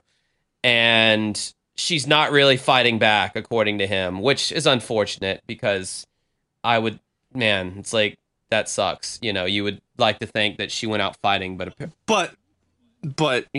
that's his story. Yeah. That's his recollection. And he's the only one who can know at this point. His daughter comes in and sees what's going on. What's wrong with Mommy? And she's face down on the bed. He's like, "Oh, she's fine, whatever." Yeah. He takes the body, and that's when it cuts to the footage that the neighbor had of what was put in this truck that they thought looked like Chris's. And he takes her body wrapped up in a blanket or whatever, puts it in the floorboard. Puts it in the back seat, right? Yeah, the floorboard, the back seat. Takes his two daughters, puts them in the back seat. Where the mom's body is right below him. I mean, the level of fucking sick, it has passed all human understanding for me at this point. I've seen enough true crime to where I can understand, being in a rage, being told you're never going to see your kids again, and just fuck you, bitch. But to then take, but to then drive 45 minutes to a work site because he works as an oil guy. The site he works at oil sites, oil rigs or something. The site that he drives to is just this remote. Excuse me, sorry, I'm just getting indigestion. I'm getting sick to my stomach thinking about this guy. There's like these two huge oil tanks in the ground, those big ass vertical ones in this very barren, remote, desolate place. 45-minute drive. His kids are in the back. I think they did like a GoPro, not a GoPro, drone cam footage of the site of the location. Yeah. So his kids are in the back, just chilling, being like, what's wrong? Mommy's fine. Chris takes her. I mean, apparently he's thinking about everything on this drive. He's thinking about how he's going to be seen as a bad father if it gets found out that he killed his wife, and then he just gets this snap decision, no pun intended on snap, When he to kill his daughters Bella and Cece. Yeah, he gets to the location and he then proceeds to suffocate both of his children with their blankets. Yep. The whole time he's doing it to the first one, the second one's going, "Daddy, what are you doing?" And then he does it to the second one, and she's like, "Daddy, Daddy, no. please stop," or "Daddy, no." And apparently, no, it's just Daddy, no. And he's like, "That's all I hear in my head is, it's just Daddy, no." He buries Shanann in a shallow grave near the oil drums, and for whatever fucking reason, he puts his daughter's dead bodies in these oil drums. I think it's because he was set to go to work, and it was just a rush to get rid of the bodies. Yeah. So he decided to just put them in the oil drums. So, how you can live with yourself... Why? Why the fuck did you kill your kids? I mean, why? If it was this thing of rage, this act of rage or whatever, something possessed you to, oh, you'll never see your kids again. So, okay, you killed her. I mean, sociopath really is the operative term here because yes, he's a sociopath. Let's look at the optics of the situation in his eyes. If I divorce my wife and leave my kids for another woman, society will see me as a piece of shit. But if I can just make them go away, then I'm the widowed husband and everyone will feel bad for me and they will completely encourage my new relationship with this other woman. He's not thinking in his mind that there is even a possibility that he could be caught, in which he will look like the most supreme piece of shit in the same ranks of the BTK, Jim Jones. And by the way, folks, Shanann was pregnant. Oh yeah, that's another detail I forgot to add. She was pregnant with what, twins or some shit? No, it was one. But it was a boy, I believe, which she was happy about for him. Oh, he gets to have a boy. So in his mind, he was able to live with the fact that he killed not only kids, but his own kids and his pregnant wife, as long as he was able to get away with it and live his life with his new, his new lover, his new hot young thing. Yeah. I mean, right after, he killed them, he sent her a message. Right. Basically saying, things are gonna, we're gonna have a separation, da da da da da, and there's also this whole thing that happened involving his house. Like, he set up things, okay, going to sell the house. Like, immediately after things happen, I'm taking the kids out of school, withdrawing the kids from school. I'm selling the house. Just try. I mean, he's listening to the song "Battery." Absolutely. Like by Metallica. Somehow they got records by that. About that. That was a song he listened to after he did the deed, which there were some lyrics in the song talking about like my rage will set me free or something like that. And that's an extra thing I think that you might have found somewhere, because I don't think that was mentioned at all. No, it wasn't. In the documentary. And the tanks that the kids were buried in were called batteries. And fucking so on the side of the mistress, Nico, meanwhile, she's Googling, there was a certain lady who put out a tell-all book, and she was seen in a certain light by the public. Basically, Nico was researching how can I monetize this situation that just happened to me. How can I write a book? She was looking into like how to write a book, about the situation. Like, she was Googling all that, and only after looking into all that did she agree to go and speak with the investigators. So she knew about all of this shit, And she acted like she didn't. I don't know if she knew about. I don't know if she knew about that they were dead. I don't think he ever told her that he killed them or anything. I think she just knew, about, okay, they're missing. There's a pretty good chance that they're dead. This is a big story. How can I benefit or profit from it? I don't think she knew at that point when she was Googling that stuff that they were dead. Well, either way, she not a decent person. So then Chris... No, I mean, you're trying to profit off of, people who go missing, that kind of stuff. Yeah, it's pretty shady. So then he gets sentenced. The family, they're so fucking... Shanann's family is so upset.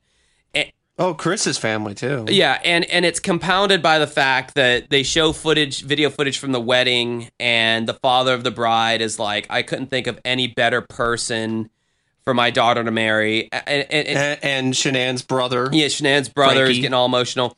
Because before all this happened, when they were dating or courting or whatever, Shanann had lupus.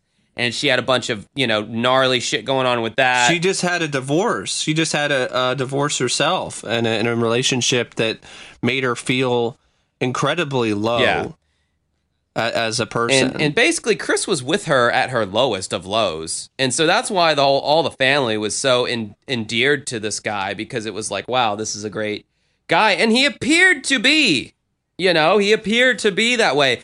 I still don't know why he did it. And that's stuff. another. Even if he was a sociopath, which I think he is, I don't know why he went so far. And he even says like, "Oh, if I never met Nicole or Nikki or Nico, like I never would have done this."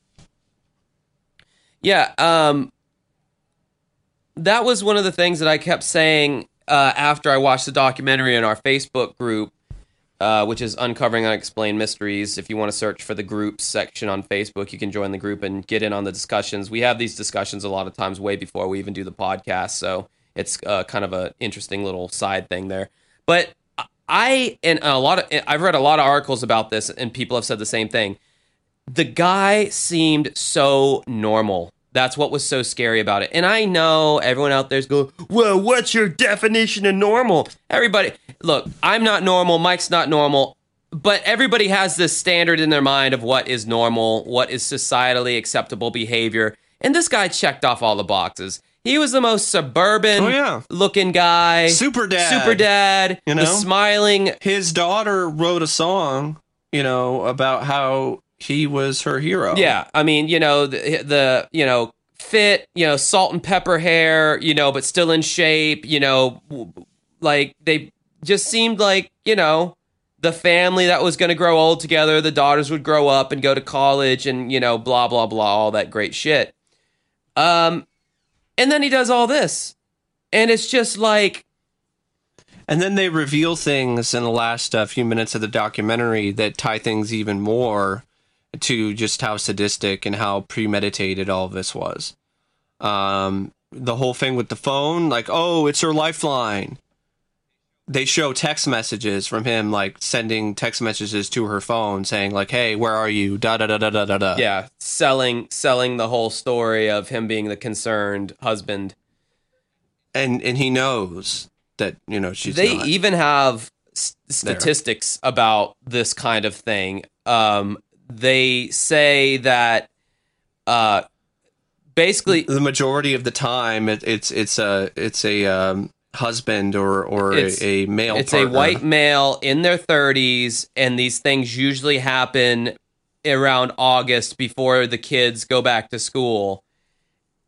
And so now I'm asking myself, what is happening to white men as they grow up, that they feel this I don't know if it's like a pressure or a some kind of expectation to have this certain lifestyle or this certain appearance of having all their shit together, and perhaps he has some buried mental problems, but he's too prideful to like seek out help. Like, what is it? What is it that is the statistic? And that is, anytime there's some kind of a psychotic killing, a mass shooting, it's fucking white men.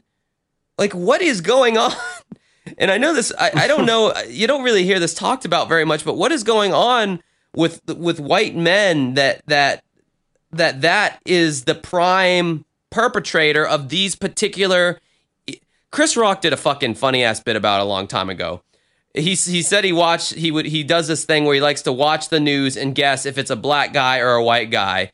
And he's like, if it's someone kicking an old lady down the stairs for her $10 food stamp card, that's definitely a black guy. If it's a guy who kills someone and makes a necklace out of their eyeballs, that's a white guy. And it's like that's like, as, you know, whatever racially, whatever incorrect, politically incorrect as that is, that's fucking true though. All these crazy ass murder scenarios where, like, you know, the murderer saved all the teeth of the victim and put them in a jar. That's some white people shit. What kind of societal thing makes white dudes snap like this? You just don't see that in any other group. The teeth thing, that's more of a psychological thing. That's not a strictly white. Well, Mike, I was literally just pulling an example out of my ass. You don't have to psychoanalyze what I just said. But that my point being is, you know, I mean, you can look at all these people, the Dahmers, the BTK, you know, just the bizarre. But you just don't see this kind of thing in other ethnicities. It's like we have the Caucasians have the lock on these weird, crazy ass kind of situations, and this Chris Watts guy who quote unquote appears so normal, that's another trait of these odd killings. The BTK killer was this seemingly vanilla house dad who was in the head of the Boy Scouts, who was killing older women, and Jeffrey Dahmer, Mr. Upcoming Young Republican, who was dismembering boys and eating their brains and shit, and John Wayne Gacy, who was this clown at kids' events, who it's never the frothing at the mouth, walking down the street, you know, babbling to themselves people. Yeah. It's these... one of the episodes of Unsolved Mysteries, the classic Unsolved Mysteries that profiled sociopaths, one of the experts said they're almost like these aliens who play the part of a human being, but have no actual tangible connection to human feelings or real human emotions. They're just playing a character. And it's like, that's what we see with these people. Now, in some further information that I've gotten about this, as Chris has been sitting in jail, he's found Jesus, because what else are you going to do when you go to prison? And he writes letters to this woman named Sherilyn Cadle. Yeah. She publishes a book, and in the book, you find out that he had been planning this. Yeah. This whole thing ahead of time. But he found Jesus, and now he's saying shit like, because this woman that he's been corresponding to in jail got him in touch with this attorney of sorts, and the phone call was taped, because all prison phone calls are, and man, Chris is saying shit like, you know, yeah, because I got to get out of here because God has a purpose for me, and I have to live that purpose. And this place, this being in prison is not God's purpose for my life. And it's like, dude, fucking kill yourself, man. Was God's purpose for you to kill your whole family? I'm essentially an atheist, so whenever people start bringing this kind of shit up, it's one thing if you haven't killed your whole family to feel like God has a purpose for your life. That's fine, good for you. But when you do something like kill your family, and then you're going to turn around and say God's purpose, dude, fucking just put your mouth on a tailpipe at that point. Like, fucking do something. Please put yourself out of all of our misery. There's no purpose for your life. He premeditated this. It was premeditated as fuck. And apparently, when he also admitted that he previously attempted to force Shannon to miscarry. by slipping her some tablets. Oxycontin into one of her drinks because he wanted her to miscarry. Yeah, and he took a picture of a dummy with a blanket over the dummy's body on the couch, and he sent it to Nico, and he's like, how does this look, or something like that.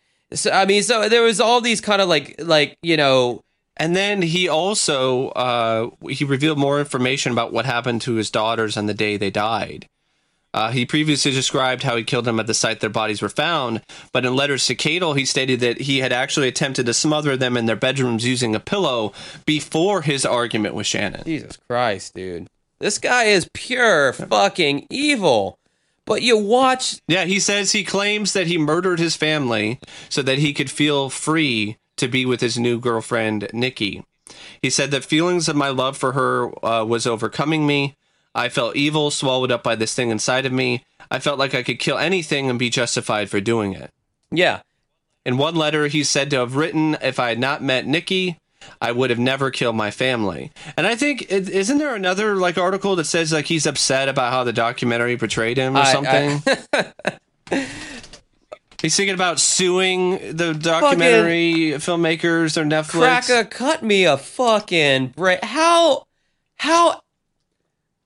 I have no words, dude. I have no words for how idiotic of a state... How they portrayed you? You mean splaying the facts on full display for everyone to see how much of a piece of fuck you are?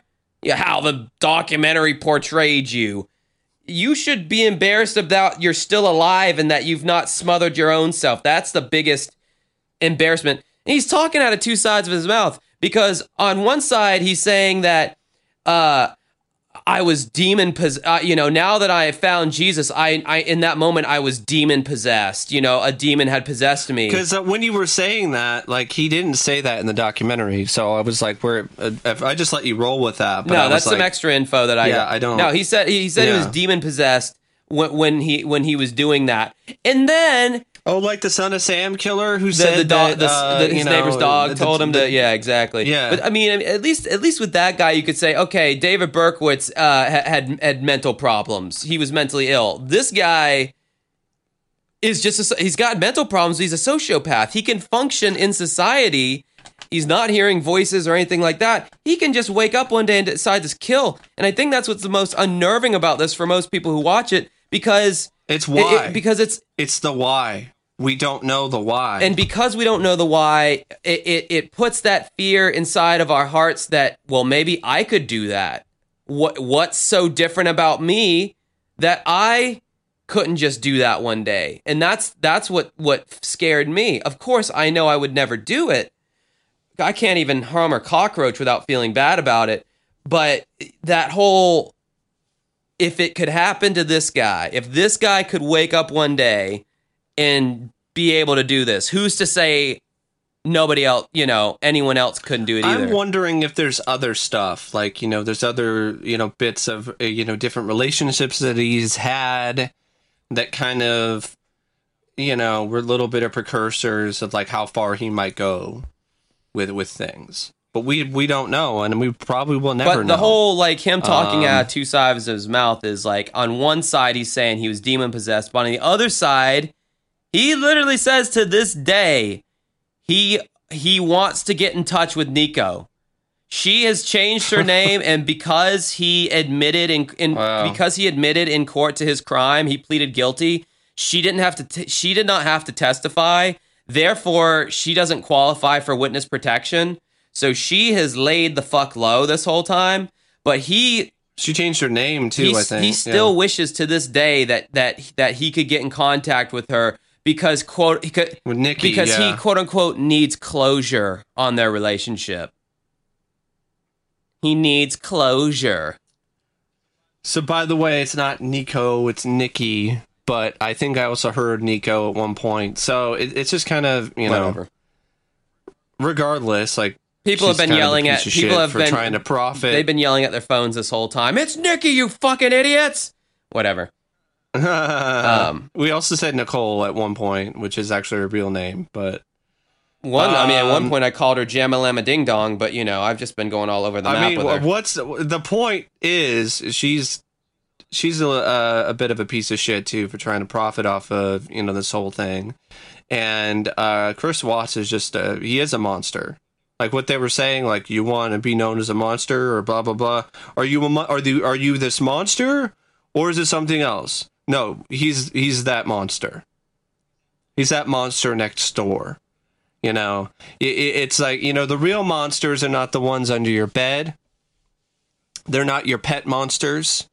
They're not the ones you see on Monsters Inc. The real monsters are people like Chris Watts. Another thread. Hiding in plain sight. Another thread that, oh God, we're coming in at 2 hours here. Time flies when you're having fun. Yeah, I think, yeah.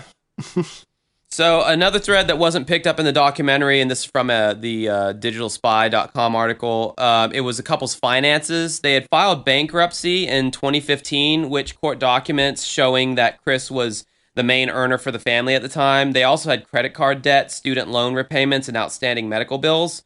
Shanann then landed a job with an impressive salary, which brought her independence and took her away on business trips.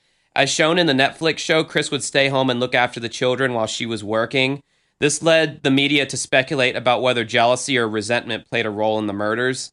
As outlined in the show, the prosecution's argument was that Chris Watts had murdered his wife and his children in order to start over with his new love interest. American Murder itself didn't attempt to offer up much analysis, but instead gave a play-by-play of events leading up to the crimes, some insight into their family life, and a look at what happened to Chris Watts after his eventual confession. By piecing together public social media posts and text message conversations... They're just explaining... Yeah, blah, blah, blah, blah, explaining, blah, blah. Let me see here. There's nothing extra in there, trust me. Okay. I didn't mention that because I didn't think it was really that's not really that. I don't know. I just thought I'd squeeze any last bit of juice out of this. I mean, and I'm sure there's even more shit that, is going to come, that's going to surface that we haven't touched on in this podcast. I wish I could go back on a lot of, like, the cult episodes we've done because, like, for instance, when we reviewed Going Clear, I've gotten so much more into being a Scientology watcher that I could have provided. I mean, for fuck's sake, I think we were calling him Marty Rathburn, and it's Marty Rathbun. One of the defective, whatever. And then like the Westboro Baptist Church, I could have provided a lot more insight on that. So it's just one of these things where we go into things when they're kind of fresh in our minds, and we try to provide as much information on this as possible. But I think mainly what people listen for is mainly our reactions. Which for me is total disgust. I'm not gonna lie, man. I've seen a lot of documentaries about murders. I've been into true crime for a long time now, and this one left me the most shaken. I mean, I can't say it's hard. There's so many bad ones out there, but this was one of the top 3 that left me most shaken after watching it. I was just really, literally disgusted that. It was pretty rough. I would say Paradise Lost was a little bit, because of the whole miscarriage of justice on top of everything. Well, I mean, showing the kids dead bodies and in showing the woods the kids was dead bodies like an image in the woods. That you can't really get out of your mind. No, I mean they graphically go in. They show you exactly. Mm-hmm. Yeah, I mean, so that's literally like, but I mean, as far as Chris Watts is concerned, that's a whole family, and I'm sure the videos have been taken down on Facebook after the popularity of this have probably just been inundated, but everything going on in those videos, that is a whole like generation, well, not a generation, but it's like a whole potential dynasty of a family wiped out, and all because. And this kind of leads me into my next point is I think, if you don't have a passion in life in particular and you're just kind of going through life, like, I don't really know what I want to do. I guess I'll get a job doing dude, you don't know how many people I've talked to who said that they got into their job because it made a lot of money. Nothing about passion, nothing about I always had a passion for this. They're doing it because it pays a lot of money. They get married because they feel like that's what you're supposed to do. And they buy a house because they feel like that's what you're supposed to do. And they do it young because they feel like that's what you're supposed to do. And then, my mom told me a long time ago, don't rush into marriage because sometimes you'll get married and then you'll find your true love later on, and you'll have a lot of problems with that. You marry the wrong person because you feel like that's what you're supposed to do. You're supposed to marry young, blah, blah, blah. What I'm getting at is that I feel like part of this whole thing is Chris probably should have never gotten married to Shanann. He probably did it because he felt like it was the right thing to do for his life, because that's just what you do. And if you don't get married, you're some kind of weirdo. And he had nothing better. He had no other passions going on. So it's like, why not? I'm just working this dead-end job that pays well. Might as well get married and start a family, because whatever. And then he meets this woman, and it's like, no, shit, she's more adventurous, and this is the person I really should have been with. And it's like, well, if you had just not gotten married in the first place and just kind of waited. Well, I mean, he says, if I had not met Nikki, I would have never killed my family. But, I mean, even, there could have been the waiting thing, but this guy is a stone cold sociopath. I think there would be some point in time where he would be in a relationship that he's not happy with and would have murdered them. Yeah, probably.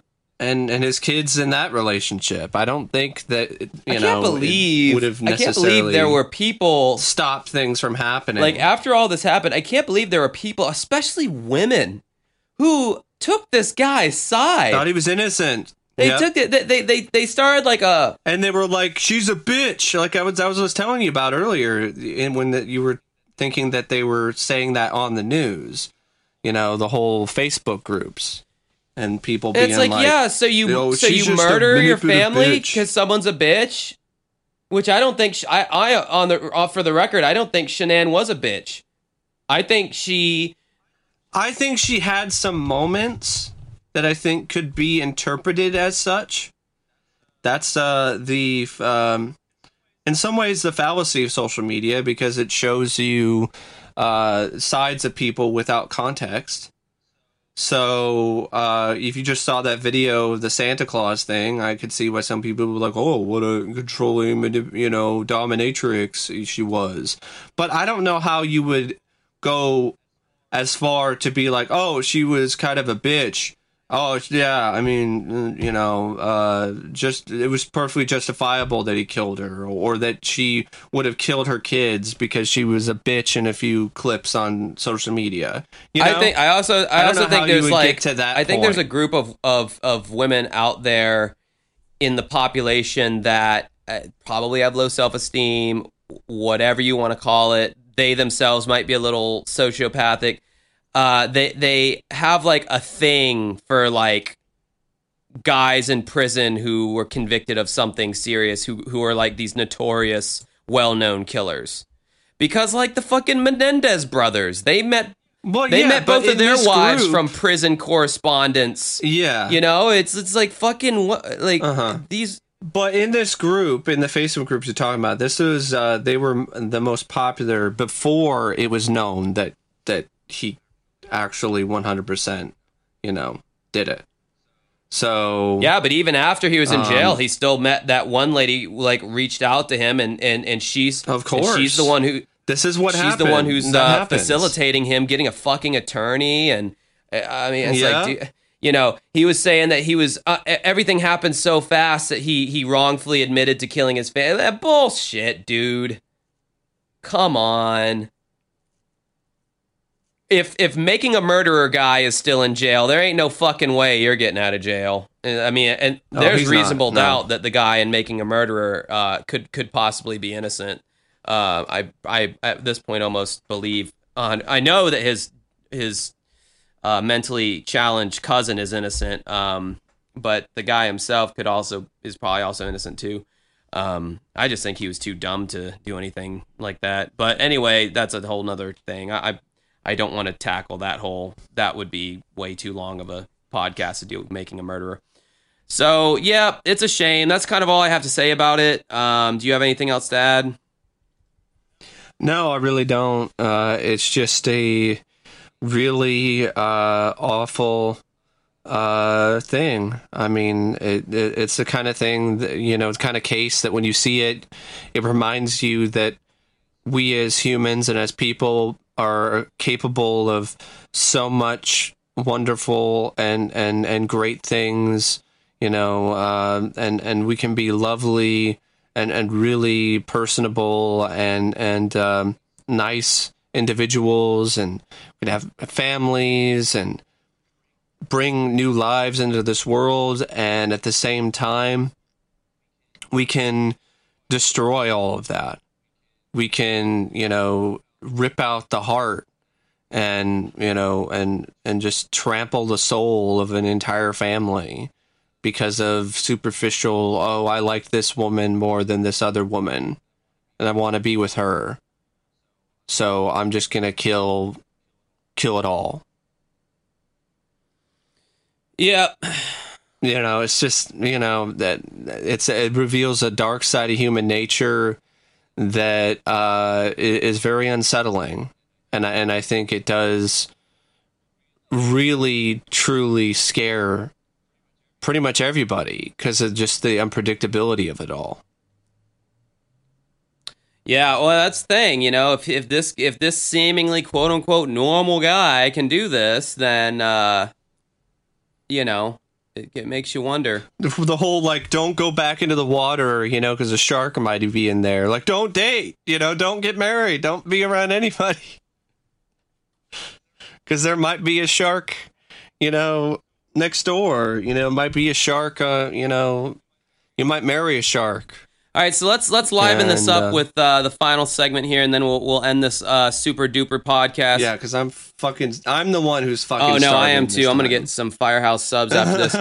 This is the perks of being a Josh Flower. These are diaries I uncovered a few months ago from when I was 14 through 24 was when I wrote these. I think where we're picking up at now, I believe I was 16 years old. Basically just all the ramblings of me as a teenager, pretty cringy. Some of them not so cringy. Casey is making a lot more. I warned you guys when Casey came up in these diaries, you're going to hear a lot more about her and her bitch ass mom.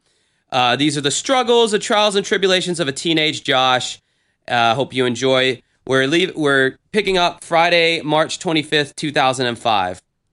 I wanted to make two different posts because there were two different topics, and I felt it to be appropriate for Casey Baby to have her own entry. Ugh, cringe.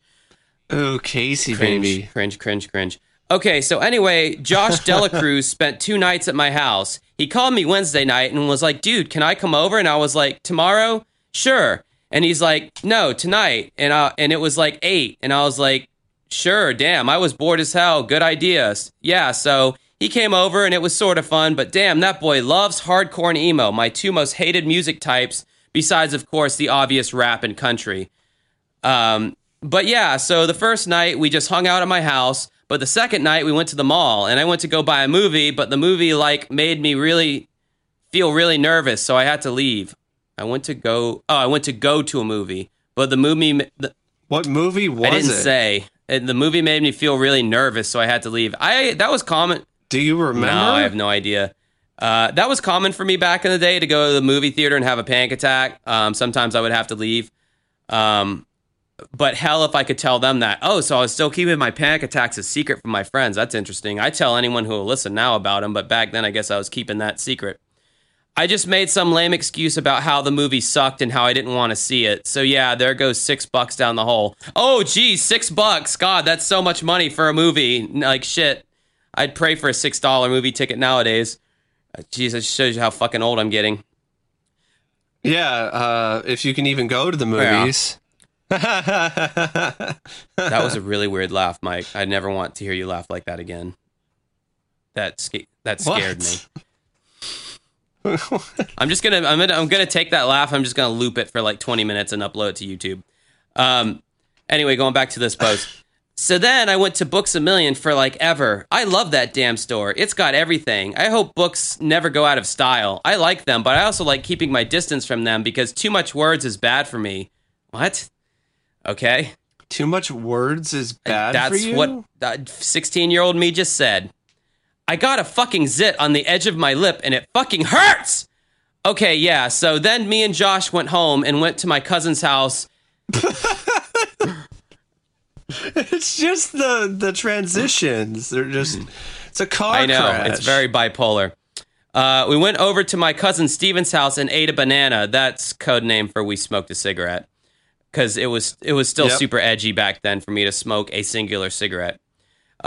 Then we were just hanging out over at his house, and we just got this urge to go to a condemned trailer at the end of our road. Well, we dodged all the rabid dogs and run down to the house to try to break in the back door, and the shit's barricaded, so then we try the front, and it's padlocked.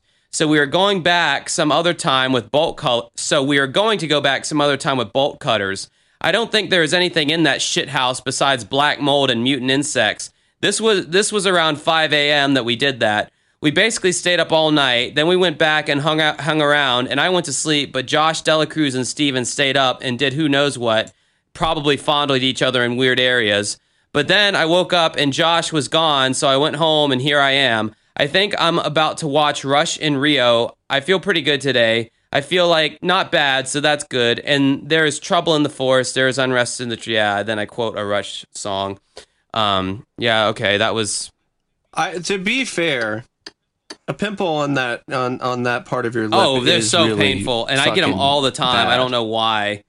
I always get zips. Another thing's really bad: canker sores. Oh yeah, you know, I get those too. Under the lip, or those suck. Yeah, I definitely get that all the time. All right, so this is from Tuesday, March 29th, 2005. So anyway, today was all right. I got to see my lover, Casey, and I gave her a little kiss. I know she liked it. I'm wearing her chapstick right now. School is sucking ass right now. We have SATs, and they are boring as hell. And today this... So is this is at the time when you're not supposed to be with each other, yes, right? We are still clandestinely. Her mother forbade us to be together. We were having to see each other in secret. This is Nazi Germany right now, as far as like we're concerned, as far as trying to see each other. And today, this lady wouldn't even take. Okay, all right, I remember this. Today, this lady wouldn't take my prayer request in class just because I was praying for my dad to get this job at Anheuser-Busch. Okay, so in every class, I went to a private Christian school. In every class, we would begin with prayer. It might not have been every class. It might have just been our homeroom class.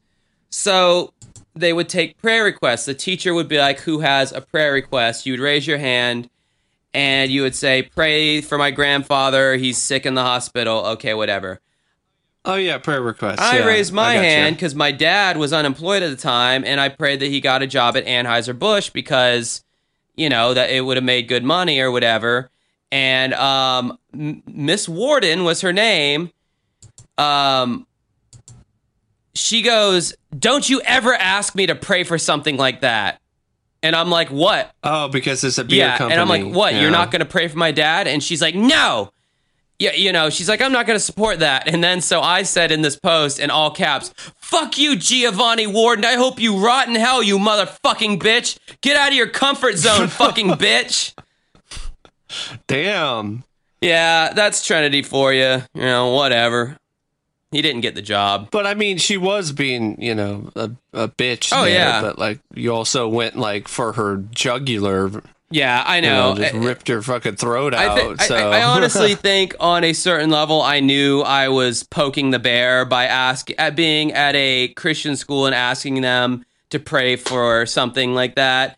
So that was... Oh, that's stupid, though, because, like, you're not... If you work at, Anheuser-Busch, you aren't really technically supporting alcoholism. You're just, you're making beer, which paycheck. Is, it's in any Christian organization, it's full of hypocrisy. I mean, the Bob Gray, and you can Google this if the spirit should move you. Bob Gray, the longtime president of Trinity Christian Academy, has been accused by several women of molesting them when they were little children. So you have a pedophile leading the church, and yet you're not going to pray for my dad to get a job at a company that simply makes beer but doesn't force anyone to become an alcoholic. Okay, yeah, the hypocrisy in this goddamn school was just mind-blowing, and I saw it even back then. All right, this is the last one I'll read, and then we'll wrap it up. This was from Wednesday, April 6, 2005. Well, fart, shart, magart. Today was gay. What? That's how I started it out. Just end it there. You can just end it. Yeah, I know. There's probably no way that's going to get any better. I stayed home from school, and I went to the doctor because my ass bone has been killing me. He said it was either bruised or fractured. Duh. So I went home. How do you fracture your? What is it? A coccyx? My coccyx. Yeah, my grandmother had this ramp installed on the back porch of her house because she was getting too feeble to even walk upstairs. That sucks. And when that happens. It had rained, and it was the ramp was slick. So me and my cousin were running and trying to skid on our feet down the ramp because we were both skateboarders at the time. So we had a good sense of balance to stay upright while we did that. Well, I did it one time, and my feet just went out from under me, and I landed right on my tailbone. And so it really got, like, I think I'd fractured it. I mean, I was in so much pain. Sitting down. This is when you were still pretty heavy, right? Oh, yeah. So then that was the extra all that weight on top of it, yeah. It wasn't when because that's what I read, is that, like, if you're heavier, like, and you have, like, a moment that you fall or, you get hit by a car, you tend to get more injuries. Yeah. Than some skinny boy over here getting fucking. It was so much sheer pain just sitting down and getting up was the worst. Sitting down hurt, but like getting up from a chair, I was in just such severe pain. So anyway, did you have one of those inflatable donut? Like, no, I should have. A donut. I should have gotten one of those, but I never did. And all the kids just thought it was so funny that I was injured in that place. So anyway, I said he hurt his ass. Played my guitar. Then I went back up to this X-ray place. I sat in the truck for a long ass time listening to music. I sat in the fucking truck for like hours. We waited so long. Finally, it turned out it was my turn to get X-rayed. I had to sit in all these sexually arousing positions, and I had this gown on me, and the boxers I was wearing had a metal button in it, so I had to take them off. So all I had on was my gown, and those fucking hospital gowns come down in the back, so that old guy had a nice view. And when he went back to take the X-ray, he was making this weird orgasmic groaning noise. I think I turned. Was he really? I don't remember. That's what I wrote. I think I turned him on sexually. So we went to Panera Bread and got some bread, and then I ate Casey out at my house. I love how the guy being turned on by your ass, is like, it's just very commonplace for me. Common, generic, whatever. And then I went to Panera and got some bread. And then after that I said, and then I ate Casey out at my house, and then in parentheses I put, which didn't really happen. Like, why did I feel the need to say shit like that? And then I wish. So since you said that, it might not have happened at all, like the whole old guy. Maybe not. But I mean, clearly I identify when things don't really happen. Like with Casey, I said that didn't really happen. Then I go on, and now I'm talking to you, Zanga. Man, I have felt this whole month. I have felt off this whole month/year. Right when things went back to normal around here, I stayed fucked up. Ain't that some shit? That Paxil has some wicked pisser side effects. Oh, okay, so I had gotten on anti-anxiety meds at this point. For instance, a constant drugged feeling. Sometimes I get these little spouts of nervousness, nausea, and tremors. But hey, I don't have panic attacks anymore. Yesterday, I looked in the mirror, and I was like, damn, I'm so ugly. But I think it was the shirt I was wearing that made me look like I was 300 pounds. It's like a fucking moo-moo, which is what I think I will buy Casey's mom. Oh, burn. Yeah, on another note, the note of G-sharp minor, I think I will do something constructive with my time right now and play an instrument and maybe even talk to my lover tonight. I'm pretty sure we will have phone sex again. I can get her very wet. Bye. Okay, that's fucking disgusting. So you made her wet. Oh, God. Jeez, Mike. I don't like sex talk. I don't like hearing about it, even if it's from myself. Like, I think it's fucking gross. I know, but that was just right there. That was right there. So low hanging fruit. I'm very puritanical in that way, I guess.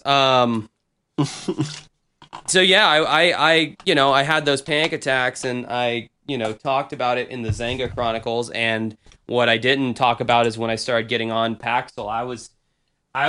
I am the youngest person I have ever known to get on an anti-anxiety. I think I took Paxil at one point. Like, how old were you? I took Paxil and Risperdal when I was like in was it elementary or junior high? Oh, so. Yeah, I started taking it. I want to say 7th grade was when I first started taking it. Yeah, it was around the same time I was taking stuff like that. It might have been. I might even started taking it earlier than that. It might have been 8th grade actually. But yeah,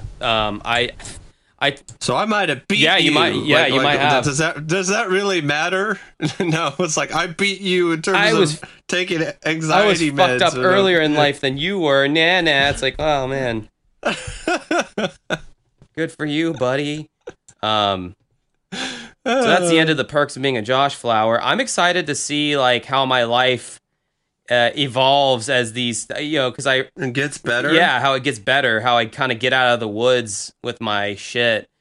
Because I would never sit down and read these on my own. You guys understand that, right? Like I would never. This isn't something I'm indulging in because I'm a narcissist. This is something that you guys are connecting with in some way or another, and so I'm finding out shit about myself, and I'm remembering things that I forgot about through reading these, because I would not take time out of my day to go through all of these. So breaking up into small chunks like this is kind of fun. Anyway, that's the end of the podcast, guys. Sorry we dilly-dallied so long with getting this out. It's not like we haven't been super busy. Stop yelling at us right now. If you want to keep up with us on social media, you can follow us on Instagram. Just look up Uncovering Unexplained Mysteries. You can follow us on Twitter, which is our handle is @UncoveringUM, or just type in Uncovering Unexplained Mysteries. Our Facebook group is where we're most active. We have a cool, active community of people on there who post regularly, so it's not some dead-ass group that, nothing ever is said. You can find that group by going to Facebook, go to the group section, type in Uncovering Unexplained Mysteries. We have Patreon out. You can get the podcast early. You can, for $5 a month, get the podcast early and recommends what we should talk about on our next episode. And if you want me and Mike separately, because maybe we're two together on this podcast and you're like, I just want to hear Mike's voice, you can look us up on our separate YouTube channels. We do our very own content on those. Mike's YouTube channel is youtube.com/OCP Communications. I was just rewatching RoboCop last night, but I didn't get to finish it. Mike, what was the last video you did on your channel? Last video I posted is a review of the movie Lost Boys: The Thirst, which I actually think is the third film in the Lost Boys franchise. I actually think it's an underrated movie. It's a lot of fun. Way better than you might think for a direct-to-video sequel. So I reviewed all 3 Lost Boys movies. I reviewed Antebellum, Drag Me to Hell, all 3 Evil Dead movies, including also the remake. So yeah, I got a bunch of stuff that I've done in the span of a couple weeks. And then I got some more stuff planned for the rest of this month. So yeah, that's the last series of videos that I've done. And if you like any of these movies or you're curious to hear my thoughts on those, there you go. Right on. There's a lot of content there. Do the thing. If you want to check out my channel or my band, it is youtube.com/dancingwithghosts. You can look me up on YouTube. You can also look us up on Spotify, Apple Music, Google Play, SoundCloud, Bandcamp, anywhere you fucking listen to music online. You can find Dancing with Ghosts music. We have a new song dropping this Saturday, October 24th. By the time you hear this podcast, it'll already be out. It's called Obsidian Blood. There's a new music video dropping for it. So please, at least give the song a listen. It's got a great Halloween vibe. It'll fit perfect on your Halloween playlist. As far as my YouTube channel goes, I talk about music-related things. I rate albums. I do album reviews. I do I'll talk about shit as random as Kids Bop to my last video was some live streams of me really breaking down. Rolling Stone magazine just published their 2020 updated list of the 500 greatest albums of all time. I don't think anybody really respects Rolling Stone on the level that they used to, but the last time they did one of these 500 greatest albums of all time was in 2003, and that list made a hell of a lot more sense than the one now, because I mean this list suffers from the whole woke thing. It's got a lot of artists on there that I feel are higher up on the list just based off some quota they feel they need to meet. They need to be more representative and diverse, despite whether the artist deserves to be there or not. They had fucking... Isn't that the one like Marvin Gaye's album? Marvin Gaye album is number one. Yeah, or What's something, Going On by Marvin Gaye is the number one greatest album of all time. The best album of all time. Fucking shit. It's not. It's a great album. My dad loved the album. Greatest of all time? No. So anyway, that's my channel. Go check it out. Subscribe to Mike's channel. Check out my band Dancing with Ghosts. You might fucking like it, man. You never know. I think that's it. So until next week, have a good rest of your night. Bye. See ya.